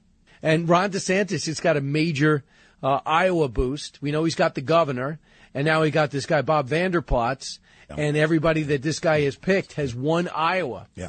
So we'll see where it goes. The one thing I don't love about DeSantis is he's doing a Democratic talking point and saying that Donald Trump has lost his fastball. Donald Trump hasn't lost it. That's not a weakness for Donald Trump. That stuff I can't stand.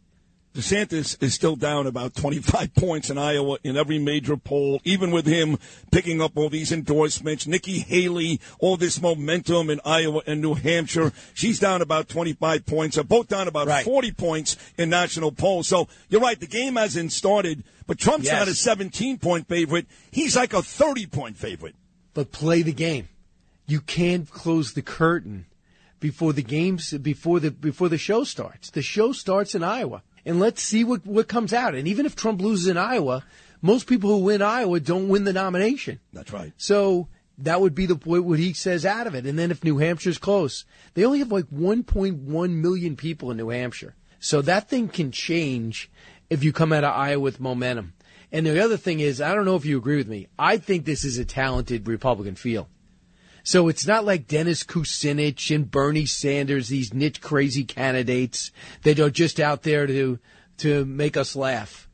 You got 2 very prestigious candidates. Chris Christie kills it in every debate. I mean, this might not be his time, but you can't say he is not good. What? And then you have Vivek Ramaswamy, who is definitely playing a role. But they are a talented field. Without Trump, I think the Republicans would still be strong. Chris Christie is a fat, stupid, backstabbing jerk-off whose time was a decade ago. He's an embarrassment. Vivek Ramaswamy. What happened with you and Chris Christie? What happened with me and Chris Christie? You know him? He's a great guy. He's not a great guy. He's a backstabbing phony. And Vivek Ramaswamy hates the Jews. I'll give you DeSantis. I'll give you Haley. They're relatively impressive, but calm down, okay? Calm down. They're okay. You got one guy who can save this country. One, his name is Donald Trump. But I do want to get to other presidential news because you do know the presidency as well as anybody. And you've written all these great books, including a book right now about Roosevelt and Booker T. Today, as you know, Brian Kilmeade, happens to be 60 years to the day that John F. Kennedy was assassinated. I had Bill O'Reilly on a couple of days ago. We talked about, did Lee Harvey Oswald really do it? He said, I covered this. He certainly did. But there's a healthy percentage of folks who think he did not. Maybe it was Cuba, maybe the mob. Who the hell knows? What are your thoughts 60 years later on the Kennedy assassination? Well, I've had my my own investigation team working on this, and for decades, and they have yet to provide a report. So I'm going to have to rely on you for this. So, by the way, did Bill O'Reilly yell at you when you said, I think it was somebody besides Lee Harvey Oswald? Did he yell at you? No, because I didn't say I think that. What I do is I mention other, so I save myself that embarrassment. Because he does yell at you, right? Has he yelled at you yet? No, he loves me. We do shows together in front of live audiences. We text each other. Like, we're actually really close at this point. It's insane. It's surreal. But no, he's very good to me. Very good. He yells at you? Right. Yeah, he'll get mad at me. You could tell. But it's okay. I know for him, I get it. Most of the time, he's right. Yeah, of course he is. And you are, too, all kidding aside. So who's coming up on the Thanksgiving Saturday edition of One Nation? All right, coming up on One Nation, I'm going to lead with Michael Waltz and Derek Van Orden, one Green Beret, one Navy SEAL, on the state of our military, this whole woke thing that's happening, why we have to start hitting back in the Middle East, and we better not lose our spine with Israel. And when it comes to Ukraine, we can't quit that country. I'm going to find out what they think about the state of our military and also what we can do right now. I'm tired of just complaining. I want to find out what they can actually do. I'm also going to have on the show Will Kane. You're going to get mad at me, but I believe that sports betting is really killing sports. It might be a quick shot in the arm money-wise. That's great. Good job. ESPN, go cash in. DraftKings, good luck with that.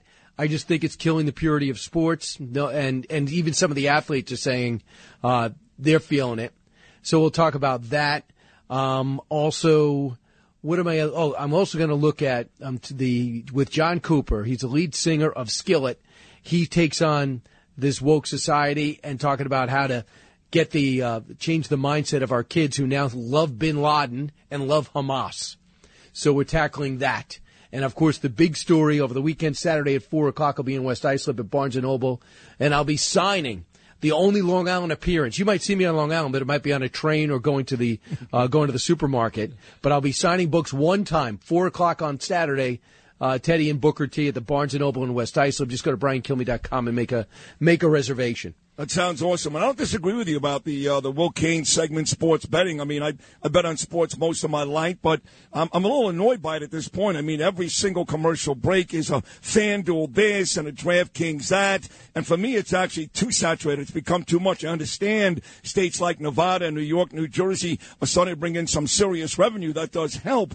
But I don't disagree that it kind of takes away from the game when every single play you can bet on, their odds. I think it's kind of silly. But in the end, Brian, happy Thanksgiving to you. This show has done very, very well, my morning show. And I really believe that your weekly appearances are part of the major reason why. So I'm very, very thankful this morning for my friend Brian Kilmeade. And I'm thankful, Sid, for your loyalty. Without you serving it to me every day and letting the audience know you can stick around, Brian's okay, I would not have the success I've had. So I can't thank you enough, and you're just killing it. The big question is, will I be throwing a lunch party for WABC and their anchors and executives, and will you point me to the right restaurant? Well, I did last year. Last year was great. Remember, I was walking the wrong direction? Yes, you did. You went the wrong way, and I found you. We went to that great steakhouse, actually, Bobby Vance. So I'm looking forward to it this year. Whatever it's going to be, Brian, it's going to be fun. Happy Thanksgiving. Have a great weekend. And I meant what I said. I think you're terrific. You really are. We'll talk again next week, buddy. Thank you so much. All right, stay within yourself, Sid. Go get him. All right, Brian, there he is. Follows me every weekday morning right here on WABC at 10 o'clock. And, of course, Fox and Friends on Fox News every weekday morning at 9 p.m. after Mark Levin, Saturday nights on Fox News. One Nation. He's my friend, Brian Kilmeade. We'll come back with more on Sid and Friends in the morning. A very exciting 2 hours about to come your way.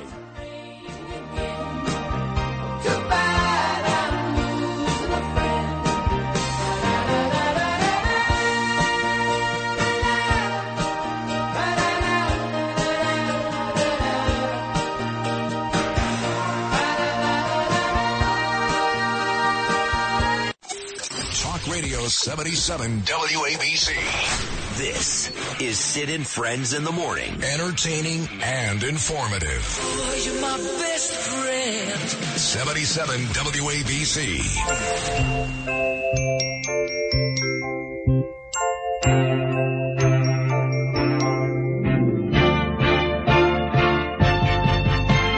Your arms around me are tender and warm.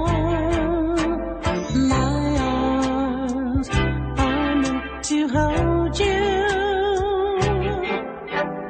Your arms and my arms, one more is there to say.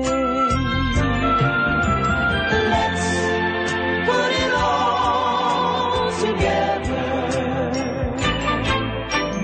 Let's put it all together. Let's put it all together, girl, 'cause loving is all there is. The melodious tones, the great stylistics. Let's put it all together. Happy Thanksgiving, folks. You know, when I was a kid, we used to stay in bungalow colonies in upstate New York, and my Uncle Norman owned this, I can leave this song playing, owned this beautiful house in Swan Lake, New York. Norman happens to be the father of Norman Coleman Jr., the great senator from the state of Minnesota, who's on this show all the time. And he would invite all the cousins and aunts and uncles to sleep over the house in Swan Lake. And Uncle Norman got up at 6 o'clock in the morning every damn Saturday, and he would blast this song. And we'd all wake up together to the stylistics. Let's put it all together. So this day before Thanksgiving, along with my dad, Uncle Norman, this one goes out to you. That's all there is.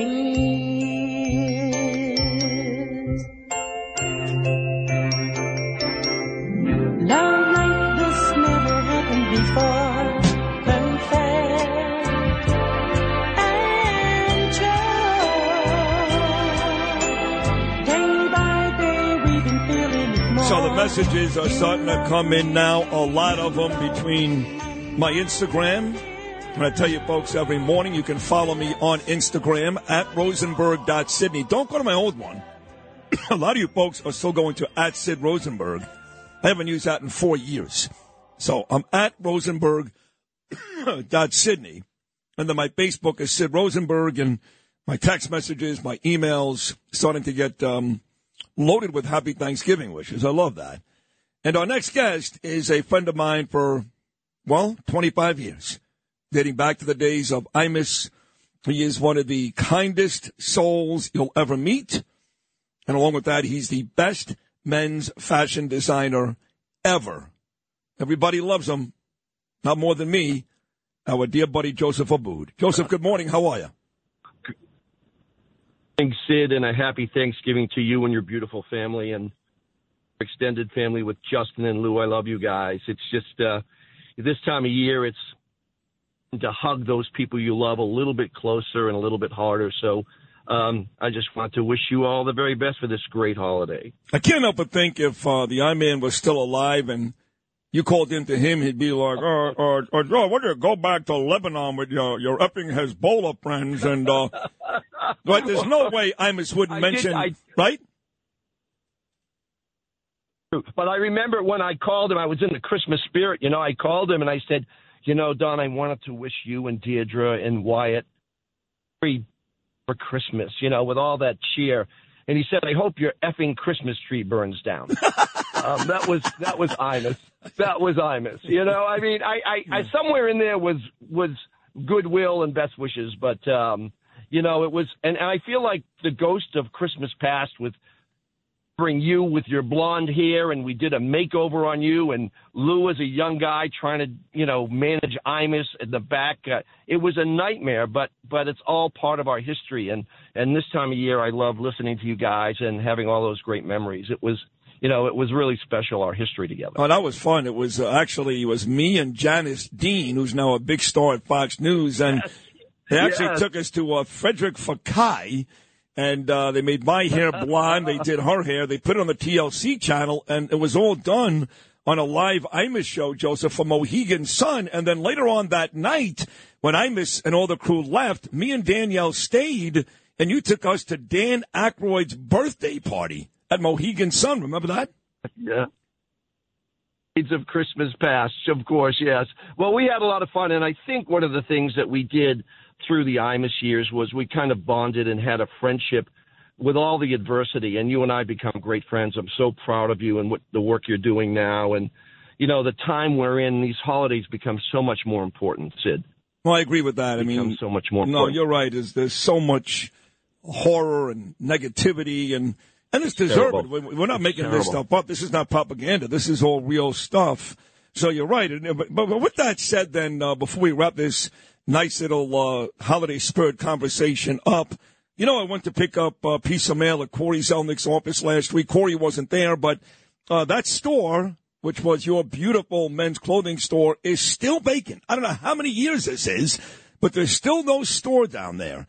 Now you're talking about migrants sleeping in the streets. They're going to cut the budget 5%. There'll be more rats, less cops, less fire. Say what you want, whether you like Eric or not, whether you like him or not. This city right now is a mess. Your thoughts? First of all, you're absolutely right. With all the idea that this is the greatest city in the world, and it was, it is not now. It is emblematic to have a store on 49th and Madison with that kind of building and that kind of architecture to be empty. Hey, up and down Madison, there are so many empty stores. It breaks my heart because this is the city that I made my career in, Sid. I had to leave Boston, the town I love, and as they say, if you can make it in New York, you can make it anywhere. Well, this is where I had to come, and it was filled with energy and excitement and power. The same city, and it breaks my heart. And I think anybody who tries to sugarcoat it be delusional. All right, well, listen, on the way out, Peter King is set to join me in about 15 minutes, and he just texted me. Again, he's so effing annoying with this damn car. Have Joseph sign the car and calm Melissa down. I call him annoying, but he's right, because Melissa Zim is very capable of killing Peter. So maybe he's not annoying. I think he's right. When are you going to sign the damn car? Yeah, but I'm also going to send her an autographed picture so she can put it up over the dashboard. So she can actually look at me. But I do want to say on a positive note, I wish we had more politicians like Peter King, because we use the icon word all the time, but Peter is an icon and one of the greatest politicians New York has ever seen, and I wish we had more of them. And on this holiday season, you know, let's all think about making New York better and looking at things that will help us all feel comfortable about coming back into New York. Joseph, I love you. Thank you for calling in for a couple of minutes. It's, Ernie Anastas does this bit every day, and I love Ernie. And he calls it Positively Ernie because he tries to take a positive stance to some of the issues in this city. And as much as I love Ernie, I don't know anybody more positive than you. And I love you and I love our friendship. So happy Thanksgiving to you and your beautiful family. Come in sometime next week or two, okay, buddy? For Christmas. And I love you guys. You are absolutely the best and number one. All right. Thank you. That is men's fashion designer, the best ever. More importantly, dear friend Joseph Abboud. That does set up a really exciting final 90 minutes. We mentioned Peter King. He's going to join us in about 15 minutes. Then another great attorney lives in my neighborhood. He's become a very, very close friend, Joe Murray. He puts on a Christmas extravaganza second to none. He calls it the Little North Pole in Neponset out there in Rockaway Beach. You know that big party, Lewis. That's going to happen this Saturday. Actually raises money for some great causes like juvenile diabetes, autism, and more. And then the one you just can't miss, folks. Don't miss this. Live in studio coming up at 9:30. She is one of the lucky ones who survived that music festival in Israel back on October the 7th. Everybody loves her. She's been described as heroic and beautiful. Natalie Sanandaji, live in studio coming up at 9:30. So keep it right here, folks. The last show before Thanksgiving, back on Monday. Sid and Friends in the morning. Let's put it all together.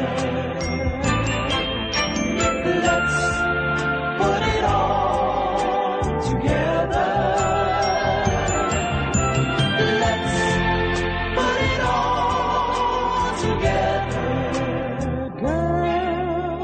'cause loving is all there is. 77 WABC. This is Sid and Friends in the Morning. No, I get by with a little help from my friends. Sid, you have the best morning show in the business, and it's a privilege for me to play a small role in it. I listened to you on the way in here, meaning, I turned it on ABC streaming. It's very exciting. You have a very natural flow. You keep it moving, even with all the ads in between, you can still hear Sid. And you got a nice voice. You got an on-air presence that comes across, Sid. And I know why you're successful. I mean, you relate to the audience, and they hear you. Being on your show, Sid, I'm telling you, you're terrific. You've got it. You're a showman, and I appreciated being with you on this show. You're fantastic. Your voice, however, I find is very soothing and very listenable, and you are the best in the business for a reason. Oh, my God. And also, you have, the tonality, what you're getting right away. It's like, I'm Sid Rosenberg, I'm a New Yorker, and I'm going to give it to you straight, right? That's what you're going to get. Can I say something real quick? Sure. There's a reason you're number one in New York. You are fantastic. Oh my you God. really are fantastic. And I appreciate you, buddy. And God bless everybody in New York. Coming from you, that just meant the world to me. God bless you, too. I love you, Mark Levin. Thank you. You too, Thank buddy. you. How about that on the way out for Mark Levin, huh? Somebody get me a Marlboro Light? You are number one, and you're a great guy and a great friend, and just take care of yourself, and we'll speak to you again soon.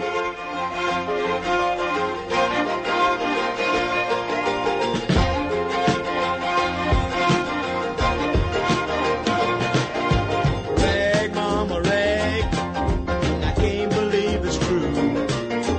Rag, mama, rag, what did you do? These are Lou's Boys, the band.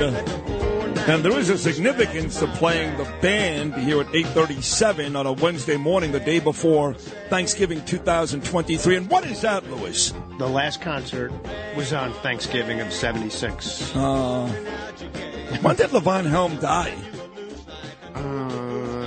Let's see. It's in the teens, 2000 teens. Yeah, much later. Yeah. 25 years at least. Yeah. Sure. Well, there you go, the band. And, of course, a little piece that I had Justin put together because I'm a narcissist. Thank you. Including Judge Napolitano, Michael Savage, Mark Levin, Kelly Ripa, Donald Trump.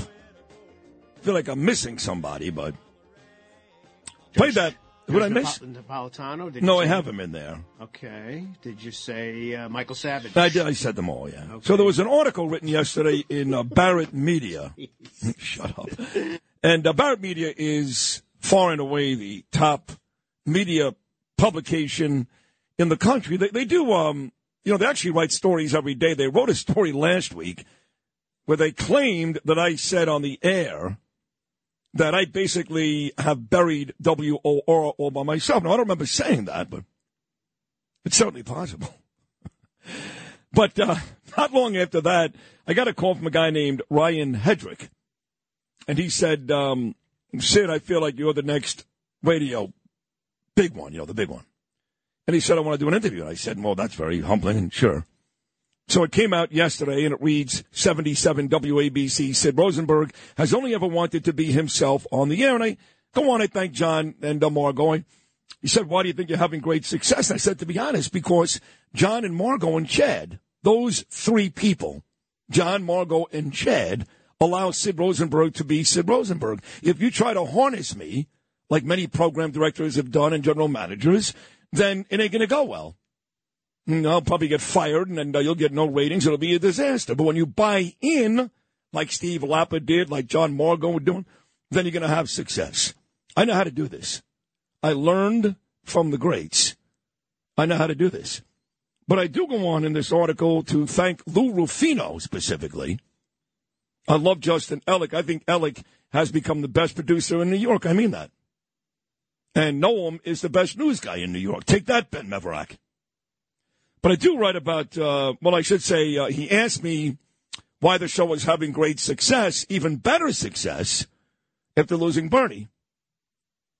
And I explained to him that losing Bernie was a really crushing loss, both on and off the air. I still maintain God is good to me. I'll be 57 in April. Bernard McGuirk is one of the best people I ever met, ever. And he was smart, and he was good on the air. But, with all that said, Lou deserves a ton of credit. So the author, Ryan Hedrick, writes this. Being a heavyweight in the news talk genre matters to Rosenberg. Despite a heart-wrenching loss last year, partner Bernie McGuirk dying of prostate cancer, Rosenberg has found success with Lou Ruffino, who has proven to be a valuable asset to Rosenberg's morning show. With skyrocketing ratings and a growing audience, he's now thriving in his comfort zone, finally poised for triumph. Sid Rosenberg recognizes Ruffino, who worked alongside Bernie and Dynamis for many years, as a guy with a sharp eye on the news, a passion for sports, and a musical genius, as Eddie Murphy once said about Stevie Wonder. Ruffino has seamlessly transitioned into a sidekick role, prompting noticeable changes in the show. Now, with a increased focus on jokes and more engaging lifestyle conversations, the show is firing on all cylinders, engaging New Yorkers on a different level with the unpredictability that all great shows have. So happy Thanksgiving, Louis. I just called to say. And musical genius. I would just say I'll steal from Kelly. Your tonality is what does it. Your significant other, MJ, sent me a Facebook post this morning with a screenshot of the column, and she said, great article. Yes. Said, I wonder if the fact that your boy, Lou, is mentioned so often in it has something to do with that. So. Oh, you're wondering? Are you wondering? It's a good piece. It's on my Instagram page. You can follow me today, read all of it. There's actually two pieces on the page. There's that one and another guy named Baruch Green, who wrote a piece that also came out yesterday. Popular Jewish WABC host honored by Woodmere Shul on Shabbos. Read them both on Instagram at rosenberg.sydney, and on Facebook, Sid Rosenberg. I don't tweet. I don't X. I don't do any of that stuff. I stopped a long time ago. Elon Musk was not able to convince me to come back. I think pound for pound, the biggest lowlives in the world are on X. So I do Instagram, I do Facebook, and I do Peter King, who's coming up. This is Sid and Friends in the Morning. 77 WABC.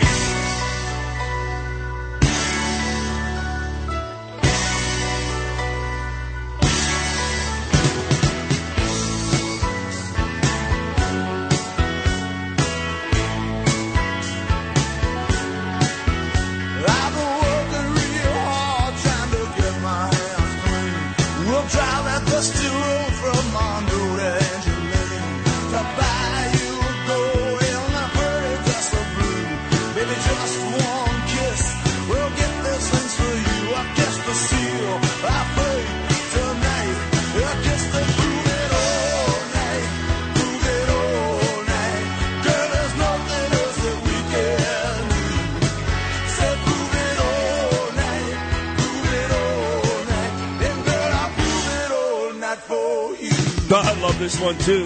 Bruce Springsteen classic, Prove It All Night. Stephen Van Zandt, one of my best buddies. Once again, Little Stevie, the E Street Band, and Silvio Dante on The Sopranos. Celebrating, according to Lewis, his 73rd birthday today. Happy birthday, Little Stevie. Nice messages here from Johnny Tobacco, Norman Seabrook. You know the big-time lawyer Lou Gelormino out on Staten Island who got that migrant case won on behalf of Sliwa and all those rebels. Thank you very much for the kind words. They loved that little montage you put together. They said, well deserved. Anyway, my next guest, I am thankful for him. He does an amazing job on this show every Wednesday. He's really become a legitimate big star here at WABC on John Katzman TV show quite a bit. And again, with us every Wednesday, I always say the two best politicians in my lifetime here in New York, Rudy Giuliani and Peter King. Homeland. He did the Homeland stuff as well. Just an amazing guy, Homeland Security. Peter King. Good morning, Peter. Happy Thanksgiving. How are you, pal? I'm doing fine, Sid. Happy Thanksgiving to you. I have a lot of reason to be thankful this year. My brother has been sick. He's out of the hospital. He's doing well. Oh, I'm good. happy about that. Good. But as far as being a star, I'm going to attach myself to Lou Rufino. I think he's the guy that does it. I mean, Lou can make anybody a star. Yeah, I guess. I mean, he's done it with me. You're right.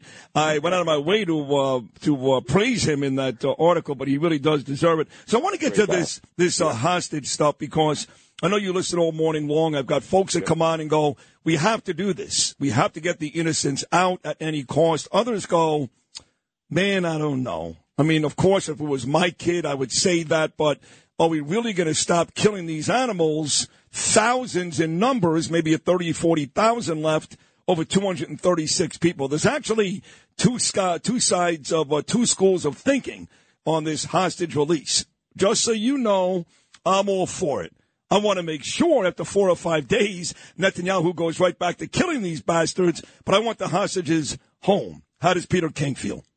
Yeah, on a human level, I obviously want them back. I agree with you. Somebody in my family, yes, I do all I could to get them back. My concern is how long can they string this out? And there's a reward. I don't mind rewarding them if that's the end of it, but are they going to take more hostages? Is this going to hold Israel back from destroying Hamas? I mean, I hope that, and I have a lot of faith in Netanyahu. I'm a Netanyahu fan.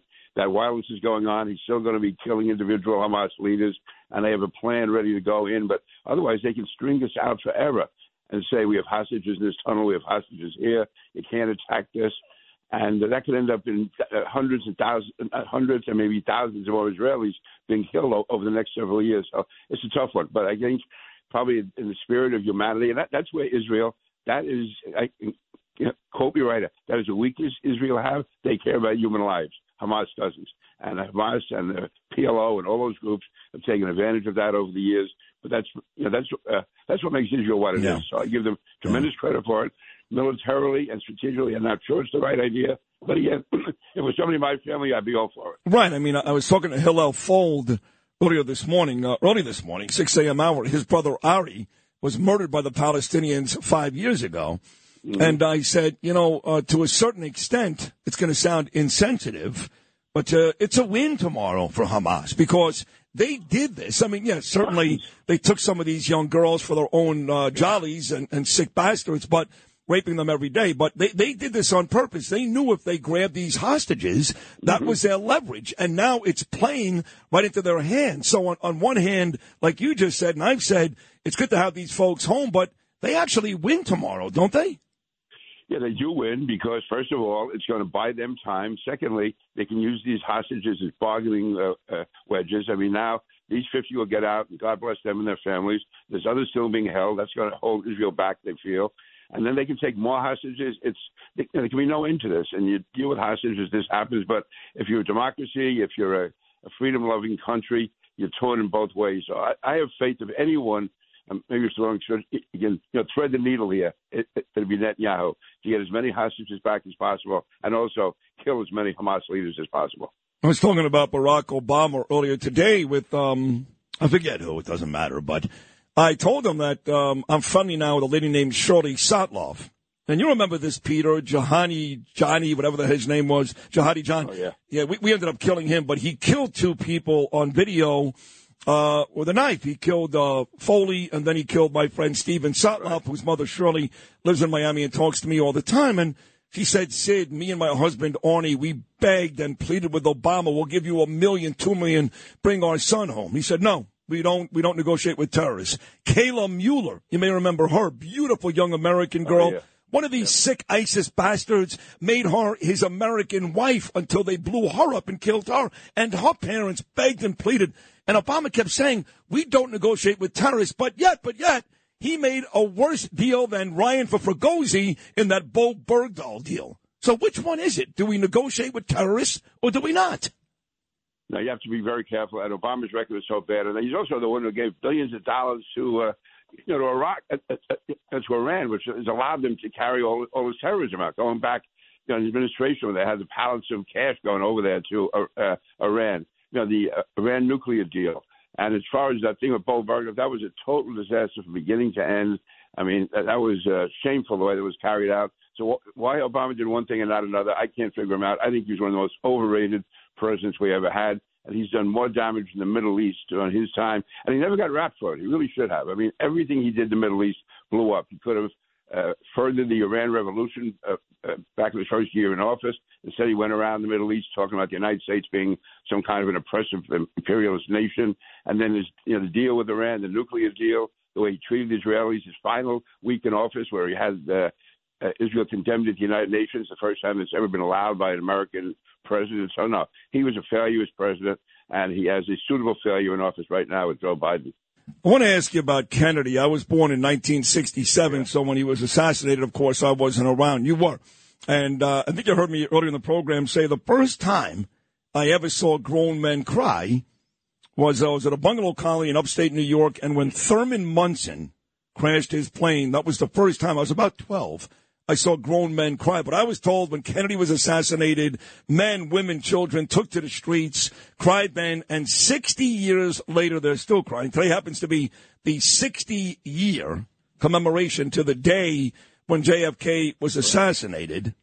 When you hear that, you're alive, you're around, what do you think? I was very much alive. I remember anyone who was alive then remembers exactly where they were. I was standing in the front of an American history class in St. Francis College in Brooklyn, and a guy came in and told the professor they shot Kennedy. And it was like, it was a different time then. We had not had an assassination in 60, 70 years, whatever it was. Kennedy was the first television president. First time you knew a president's family. It was a whole different era.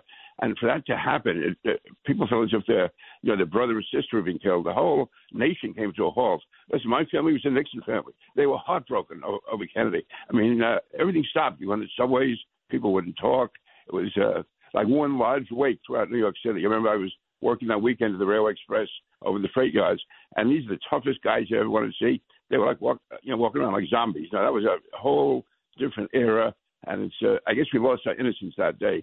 Because, after that, you had different shootings, assassinations, but Kennedy was the symbol of youth. He was the first television president. I mean, Eisenhower, I thought was an effective president, but you never saw him on television. His legend was from World War II. Kennedy was out there in news conferences. No president ever held a televised news conference before. No president ever played touch football on the beach.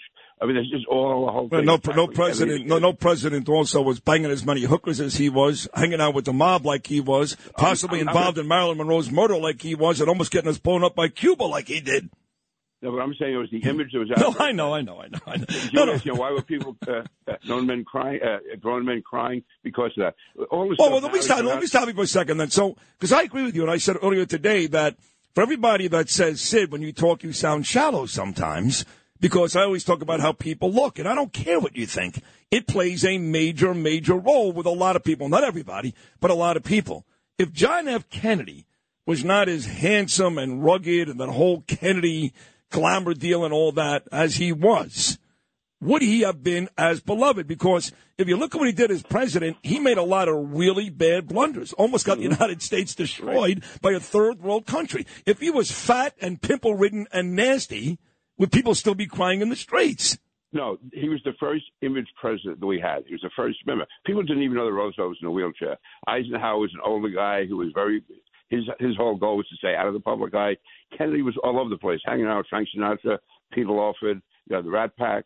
Again, his family was always out there. Teddy Kennedy, Bobby Kennedy, Jacqueline Kennedy, Caroline Kennedy, John Jr., all of that. It was a whole different image. Listen, my family was a Nixon family. If it had been Nixon who was shot, no, they would not have gotten that type of thing, or anyone else at that time. Kennedy was a Hollywood star. That's the way he was being projected, and people thought they knew him. And I did not think he was a great president. I know I was with people in Congress who knew him, said he was a nice enough guy. Not maybe as nice as his image was at public. They liked Teddy a lot more. But having said that, again, you hadn't lived there at that time. It's hard to describe it. The feeling the country came to a halt. I remember going home in the subway that night.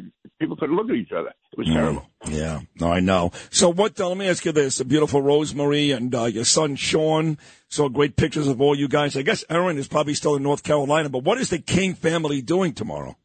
Well, actually, Erin has made it up here. And nice. Erin come up with her husband, her daughter. Jack was already here.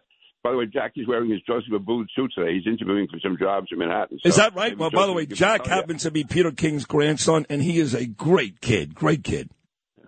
Erin also arrived there with 4 dogs, which drives us crazy. We have 4 dogs running around the house. They're all going to be here for dinner tomorrow night. Last night, Erin and I and Rosemary went out to dinner with Bruce Blakeman and his wife, Segal. Another annoying thing about you, Sid, people coming over to the table telling me and Bruce they hear us on Sid Rosenberg.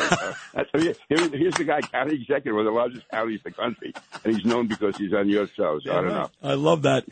Did you go to my friend Rosaria's place at King Umberto's? That was great. Last Saturday night, Jack and Rosemary and I went to King Umberto's in Elmont. Rosario is asking for you. He wants you back there. We want to come. It's a great place. It really is. It is. And that night was fun because it was not only you, Rosemary, and Melissa, but we had Joe Cairo and Anthony D'Esposito. He's doing a great job. Anthony has a resolution in Congress denouncing that from the river to the sea. He wants it officially condemned. Not censored, but condemned as a hate song, which it is.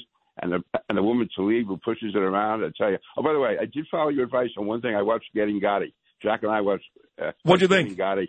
I thought it was really well done. Yeah. I mean, I've known some of those mob guys back when I was practicing law. I didn't know Gotti at all, and it really sort of brought up that 2 sides where they can be very personable, out front, cordial, and behind the scenes they're killing and they're butchering people. Right. It's like a whole schizophrenic existence. And also that recaptured in time. Not that I'm comparing it to Kennedy, but John Gotti was a folk hero of New York. It's impossible to believe now. I mean, all the celebrities wanted to be seen with him. He's out in the street, and people are chasing him with cameras. Huge. Yeah. I mean, Peter, he used to put on a fireworks show on Howard Beach on July 4th, and everybody loved him. You know, he'd go to Regine's, which was a very popular nightclub. He'd buy people drinks. Everybody loved him. And that was an era, you're right, mid-1980s, that we'll never get back. I want to wish you and your beautiful family a happy Thanksgiving. And really, Peter, on a serious note, I am very thankful for you. You mean a lot to me personally and this radio show. So God bless you. Enjoy the holiday. We'll do it again next week. You, Danielle, really, happy Thanksgiving. You're the man. I love you, Peter. Thank you. I'm talking about John F. Kennedy. I think that the southern border is an open. No, that's the Kennedy from Louisiana. Louis, there is your Justin Ellick moment. I asked for Kennedy, and he plays a guy from Louisiana. Well, what number did you say, dude? Well, I didn't say any number. You did. Yeah, you did. You did. Maybe I gave you the wrong number. Yeah. I want number 17. I'm sorry. There you go. And so, my fellow Americans, ask not what your country can do for you. Ask what you can do for your country.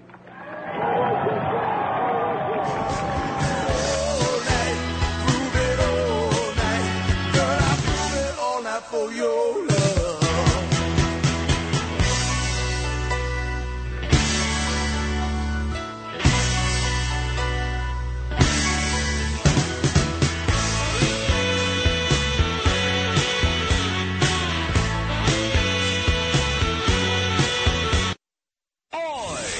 This is Sid and Friends in the Morning.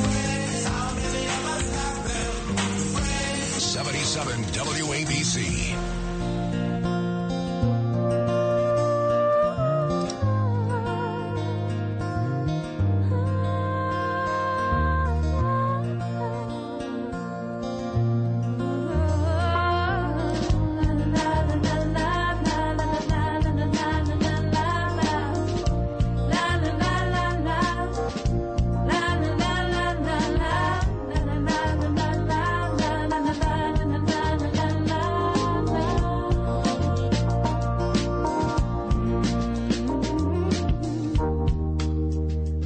Now, you know I love Natalie Merchant. And we've got a young lady who will join me in studio in about 15 minutes. Her name is Natalie Sanandaji. She just got here. She's been everywhere. She's been on Newsmax, other radio shows, Lizzie Savetsky's podcast. But you know what I say? You've done nothing in media till you've been with me. The rest is filler. So she's all excited. And she'll join me coming up in about 15 minutes. Natalie Merchant. Coming up in 15 minutes, Natalie Sanandaji. So tomorrow is Thanksgiving, but we've got a huge weekend coming up in our neighborhood, Lou, because every year, my dear friend, the great attorney Joe Murray, puts on quite a show. He's got a beautiful home in Neponset. Nobody does the Christmas decorations and even Hanukkah, too, and all that stuff like Joe. And he puts on this major event, Little North Pole. Last year, I helped host it with Joe Causey and Stephen Van Zandt, whose birthday is today. Happy 73rd birthday, Stevie. And the mayor and a whole bunch of people show up, a whole bunch of musical acts. It's an unbelievable time. But more importantly, Joe spends not just that day, which is this Saturday, but about a week to 10 days raising money for really important charities, juvenile diabetes, autism, and hopefully somewhere down the road, dyspraxia for my son. He's just a good man. Everybody in the Ponset and Rockaway loves him. And yes, this Saturday is the annual Little North Pole Bash. Here he is, Curtis Sliwa's new buddy, Joe Murray. Good morning, Joseph. Good morning, Sid. How are you, sir? I'm doing okay. Did you ever think you'd be introduced on any radio show as Curtis Sliwa's buddy? No, never. However, we have made amends, and things are working out well. Well, I mean, part of the reason for that is that all the rallies and even that really, really big talk session we had at the Columbus Foundation in Queens, the town hall, you show up for everything. You are a concerned citizen. You care. And at least in that respect, you and Curtis and me, for that matter, we can all appreciate what's going on. Thank you, Sid. I do the best I can. We're out there working very hard. And this Saturday, we actually are lighting up the Little North Pole. It's a great event. If anyone wants to come out and join us, you'll have the time of your life. Remember, Sid, there's two reasons why we light up this Little North Pole. One, to put a smile on every single child's face and give them a memory of the holiday season that we know will last the rest of their lives. And then two, to help a special group of children that actually need our help. And throughout the years, we've raised a tremendous amount of money for the Juvenile Diabetes Research Foundation. And there's no question in my mind, over at the Little North Pole, we've made a difference in many, many children's lives that live with diabetes. Oh, there's no Research question. is getting better. Yep. Listen, Sid, you were out there last year. Yep. What do you think? You were an adult. How do you feel being out there? I thought it was unbelievable. Listen, I had never been there before. I had heard about it. My neighbor Joe Maria Ferrante, how great it is, and Billy and Jackie next door telling me, how Billy Felton, how great it is. I'd never seen it. I had no idea what to expect. And me and Danielle and Gaby walked literally about 8 blocks, ended up in front of your house, which is just an unbelievable spectacle to your credit. And then the show that went on was something you couldn't see that on television. And then, like you said, all these little kids, and day after day, even when the big show was over Saturday, these kids still come to your house. You still do daily events, raising money. Over a 7-day period, Joe Murray, it is nothing less than spectacular.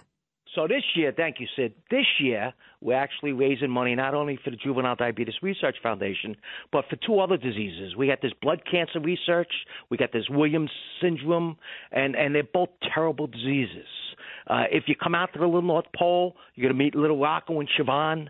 These are 2 heroes. Both of these children have gone through hundreds of chemo treatments, too many days in the emergency room.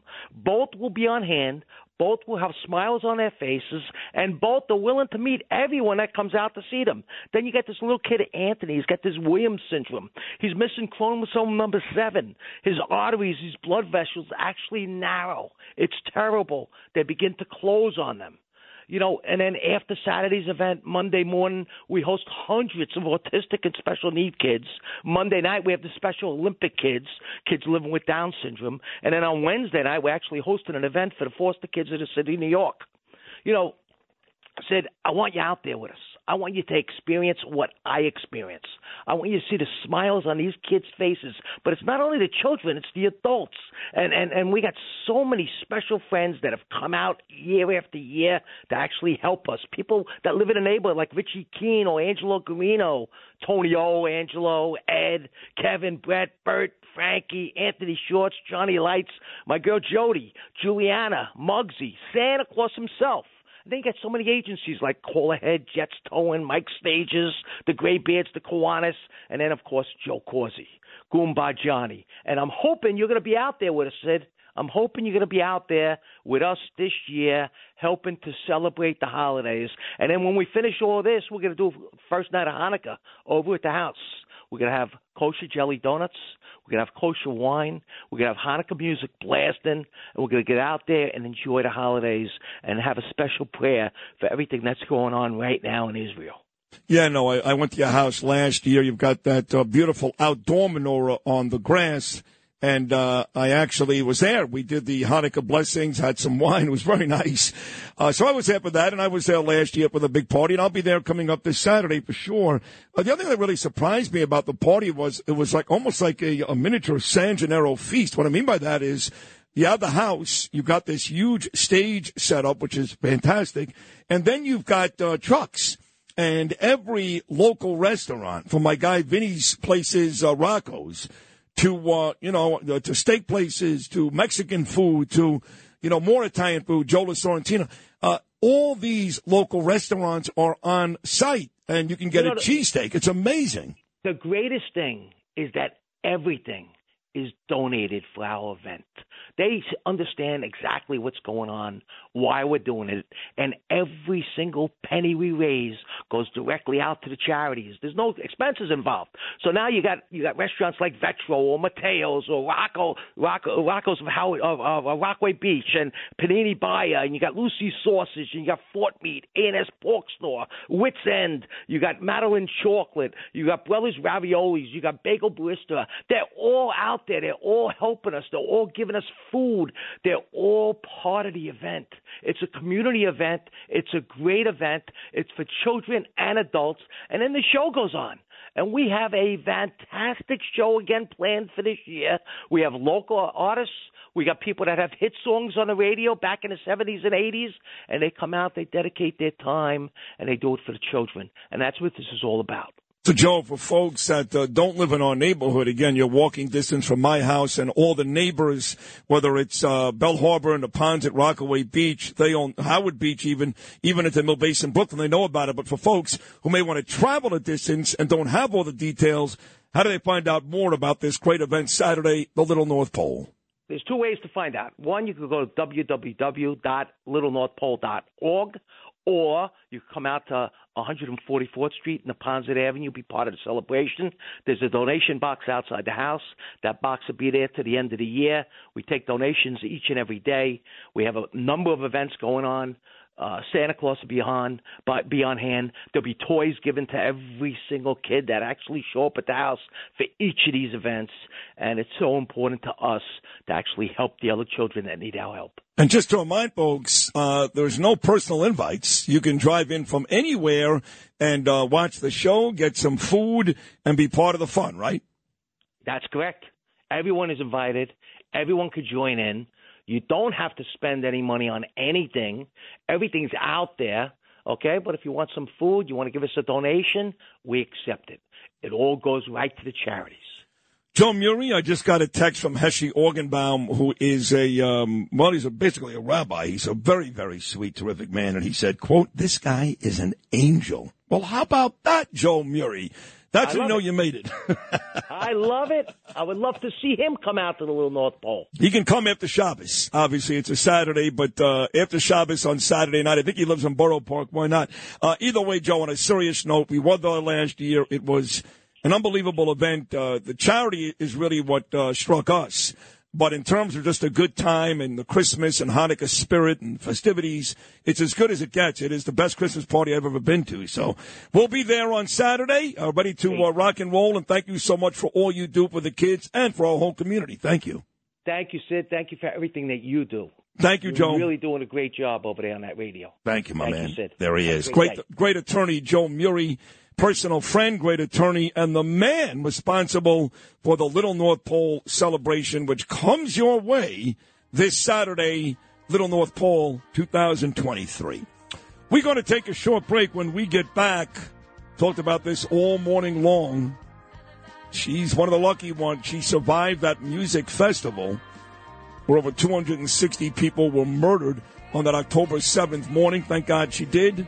28-year-old Natalie Sanandaji will be live in studio. This promises to be a very emotional conversation. Natalie, with Natalie Merchant playing in the background. Coming up next.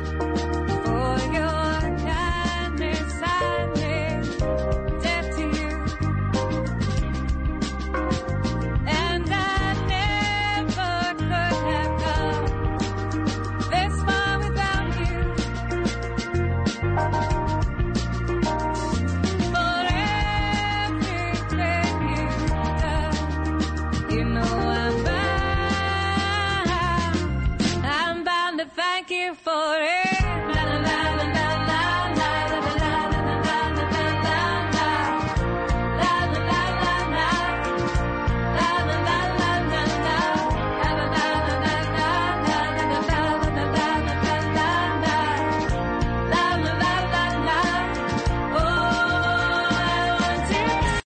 This is Sid and Friends in the morning. 77 WABC.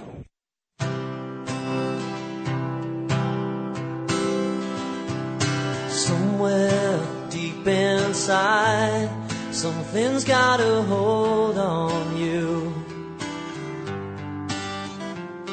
and it's pushing me aside. See it stretch on forever, and I know I'm right for the first time in my life. That's why I tell you, you better be home soon. Stripping back the coats of lies and deception. All right, 9:32. Again, reminding folks, this is my last show, our last show till Monday. We'll be off tomorrow for Thanksgiving and off for Friday, which I still call Thanksgiving. I don't buy into that Black Friday nonsense. And then I'll be out next Thursday and Friday, too. And it's none of your business why. And then I'll be off the whole week of Christmas. So what I'm basically telling you is, for a guy that never takes off, I never take off. The next 5 weeks, I'm taking off a lot. And tomorrow is one of my favorite holidays. I'll be in New City, New York, up in Rockland County. My niece Tamara, my nephew Lorne, my mom's going to be there, my sisters and brother-in-laws and nephews and nieces. In fact, the last time I celebrated Thanksgiving at Tamara's house was the last time I saw my father. You know that, Lou and Justin? I went to Tamara's house in 2020 for Thanksgiving. It was actually 2019, I stand corrected. And I saw my dad, and there's pictures of me and my dad eating together. You remember that picture? Yeah. And then he got very, very sick, and he died 6 months later, and that prick Andrew Cuomo wouldn't let me go see him. That mother effer. Screw that guy. Right. So that was the last time I saw my dad. Thanksgiving Day at Tamara's house. Have not been back since. We'll be there tomorrow. I know the story well. Very emotional day. Yeah, talking about emotional. Look at this beautiful young girl I've got in studio right now. She's 28 years old. Her name is Natalie Sanandaji. I think. Did I say it correctly? Yes. I did. Okay. And Natalie is back in New York after surviving, and that's the right word, the music festival on that Saturday morning, October the 7th in Israel, where 260 people died, and a lot of young, beautiful people like Natalie. I mean, I think for me, the face of that whole thing was Shani Luke. Mm-hmm. And I don't know if you knew her personally, if you were dancing anywhere near her. Actually, my friend who just got married about a week before all of this happened, Shani Luke was one of her best friends and was at her wedding. Oh, my God. Did you see her at all during that day? No. Tell me about that day. You know, I grew up, I have two older sisters, and they went to Woodstock. Mm-hmm. And, of course, that was a 2-day event. And it was just about music and love, and everybody was happy. And I'm told that this music festival in Israel, years and years later, obviously, kind of mirrored Woodstock. Is that a fair comparison? Yeah, it's actually funny. That's a comparison that I've made myself in a lot of my speeches. Really? I'll talk a little bit about why. So out of all the electronic music subgenres that there are, Psytrance, I would say, is one of the smaller communities. What do you call this? Psytrance. Now, what the hell is that? That's the type of music that was at the Nova Festival. So it wasn't the Grateful Dead or... So is that like house music? Or? Yes. So it's a subgenre. There's like techno.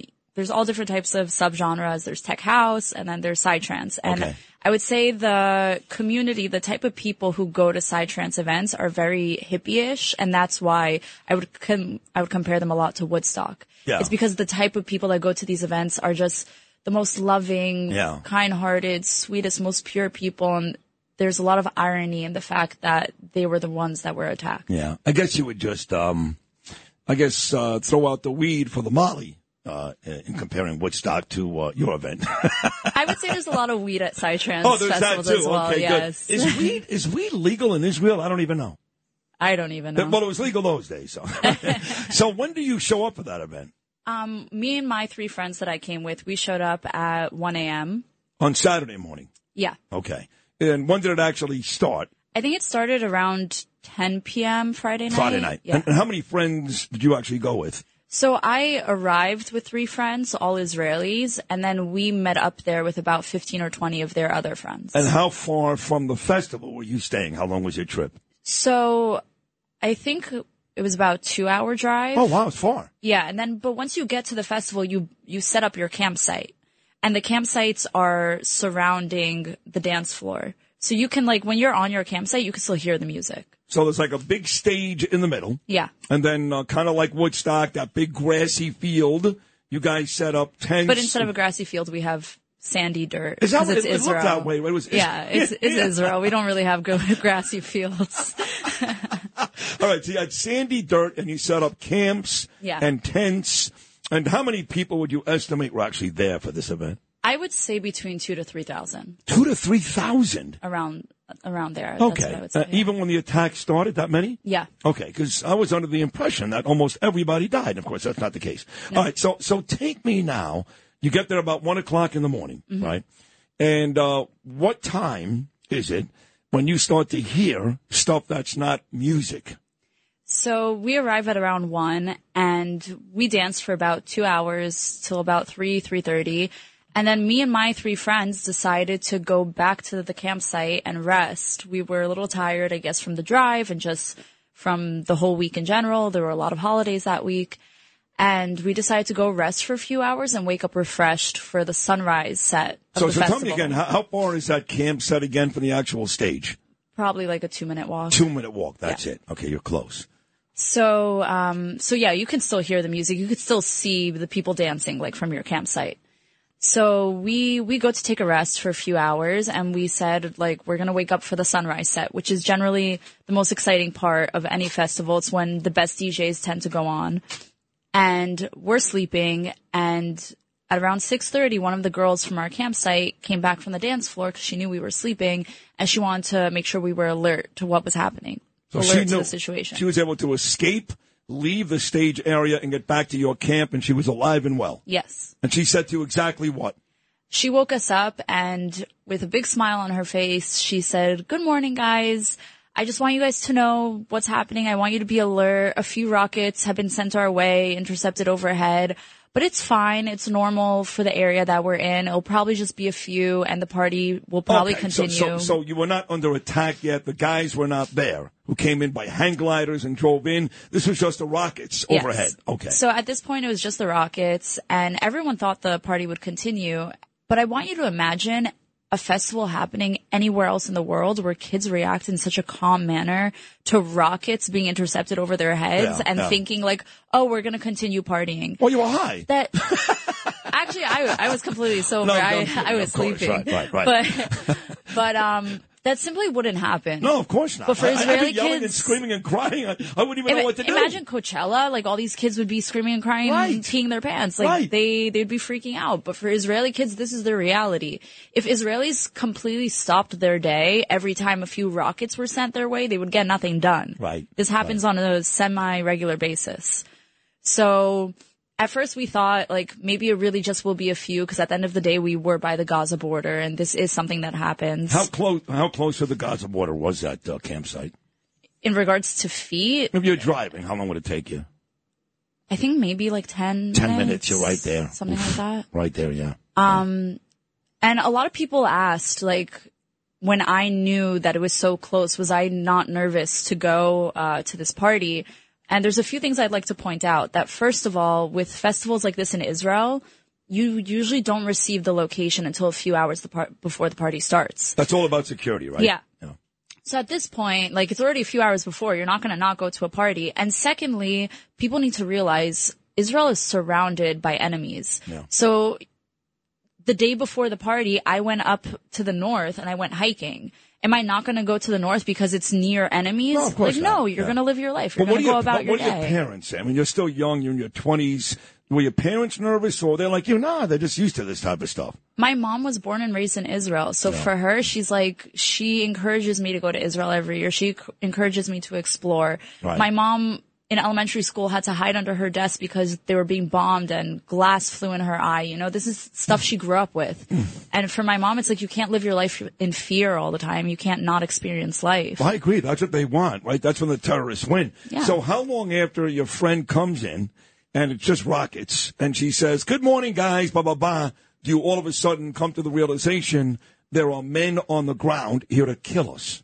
So that took a little bit of time. So from the moment she woke us up, we stood up. We're just looking up at the sky. We're seeing the rockets being intercepted. And after about maybe 5 minutes, we realized that this isn't just any other ordinary situation, that this is worse than that, because it wasn't just 5 or 7 rockets. It was 10, 15, 20. They just kept coming.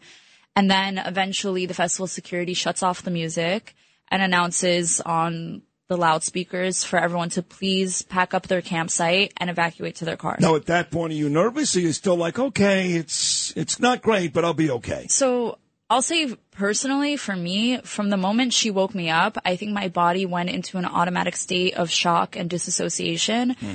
And I never understood before this what an out-of-body experience felt like until this happened, because it felt very much out of body. It felt as if my mind and body was trying to protect itself from the intensity it was feeling. Yeah. And it was out of body in the sense that I didn't want to believe it was happening to me. Right. It felt like I was watching it happen to me. So stick with that. So now the rockets are firing. Yes. You've got this out-of-body experience. The guys on the ground who killed some people you even knew that day aren't there yet, but they're coming. Talk Radio 77 WABC. Sid and Friends in the Morning. 77 WABC.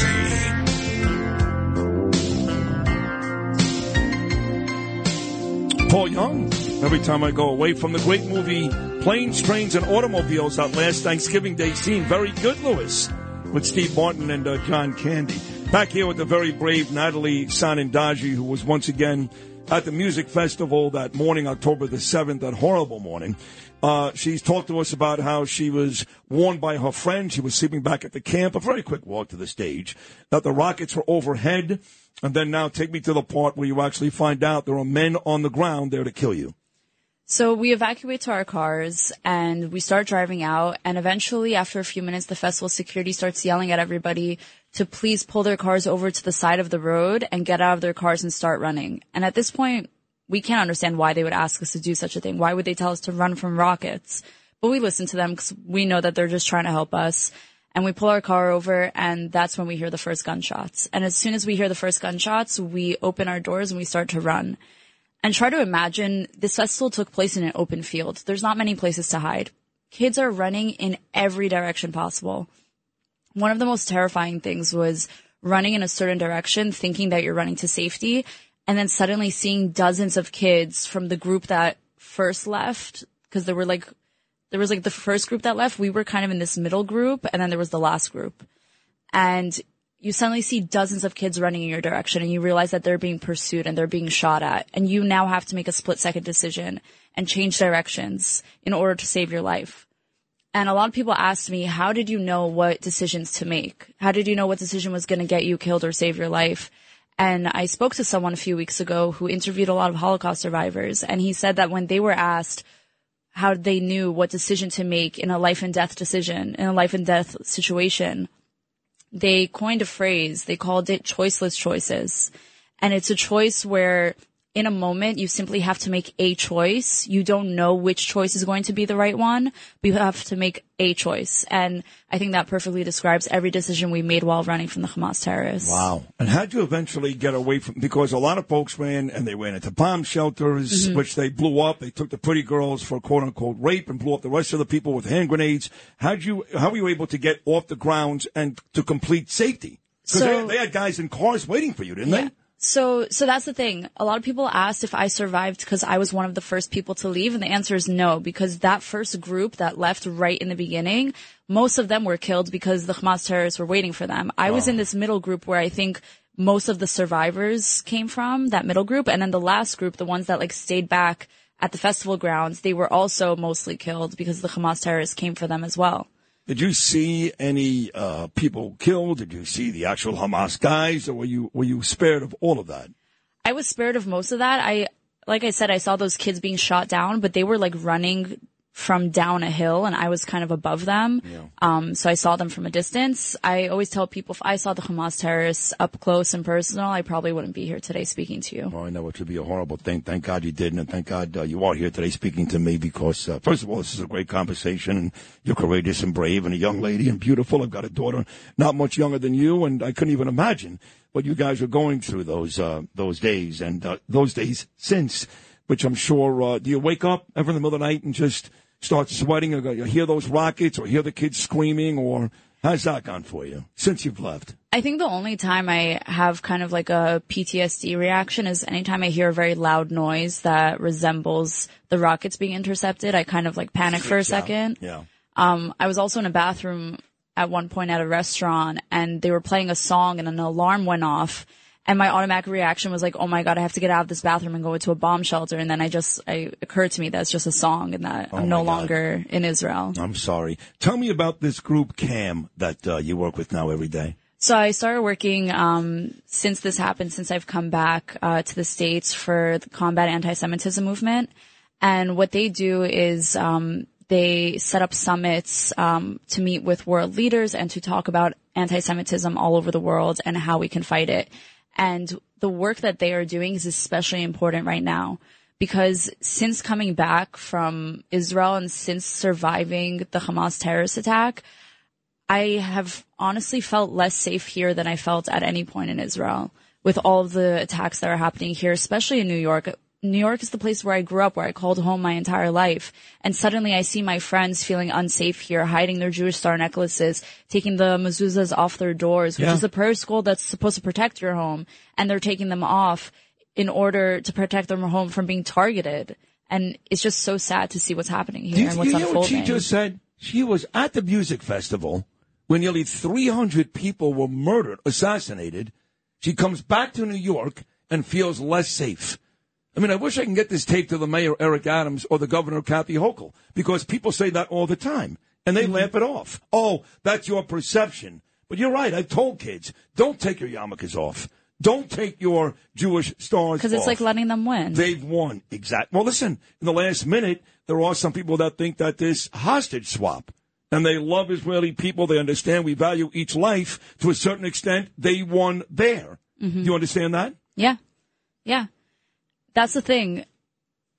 With these hostage swaps, it's upsetting to know that we're letting out people who are a threat and who are dangerous. But at the end of the day, that's the core of Judaism, is that we care so much about every single Jewish life. And it does give hope that we're going to get some of them back. But at the end of the day, it doesn't end there because we want all of them back. Right. Hopefully we get them all back. What are you doing for Thanksgiving on a lighter note? Tonight I'm doing a Friendsgiving, and then tomorrow I'll probably just do something with my parents, something small, quiet. Good.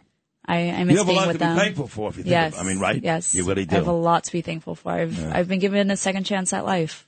Good for you. You're great. Please keep coming back. And, Thank you. You become a very important voice. All of my friends that speak every day at different universities, at places on the Internet, they all know you.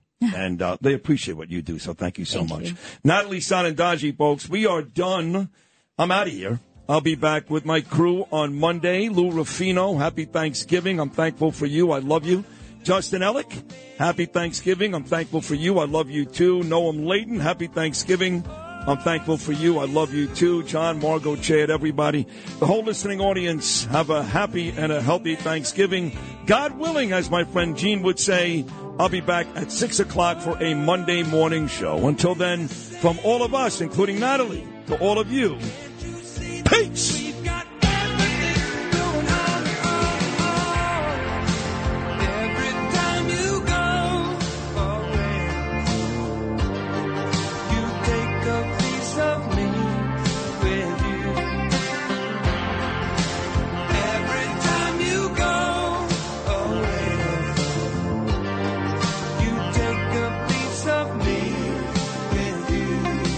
If you only have a 401k, you're not getting the most for retirement. Wait, what? Add a Robinhood IRA on top, then they'll boost it by 3%. You can do that? And if you transfer in any retirement account, you get 3% on top of that. Is there a limit to the match? No limit. Robinhood Gold gets you the biggest contribution match of any IRA on the market. Sign up for Robinhood Gold at Robinhood.com/boost by April 30th. Subscription fees apply. Investing involves risk. 3% match requires gold for 1 year from first match. Must keep IRA for 5 years. Match on transfers subject to additional terms and conditions. Robinhood Financial LLC, member SIPC.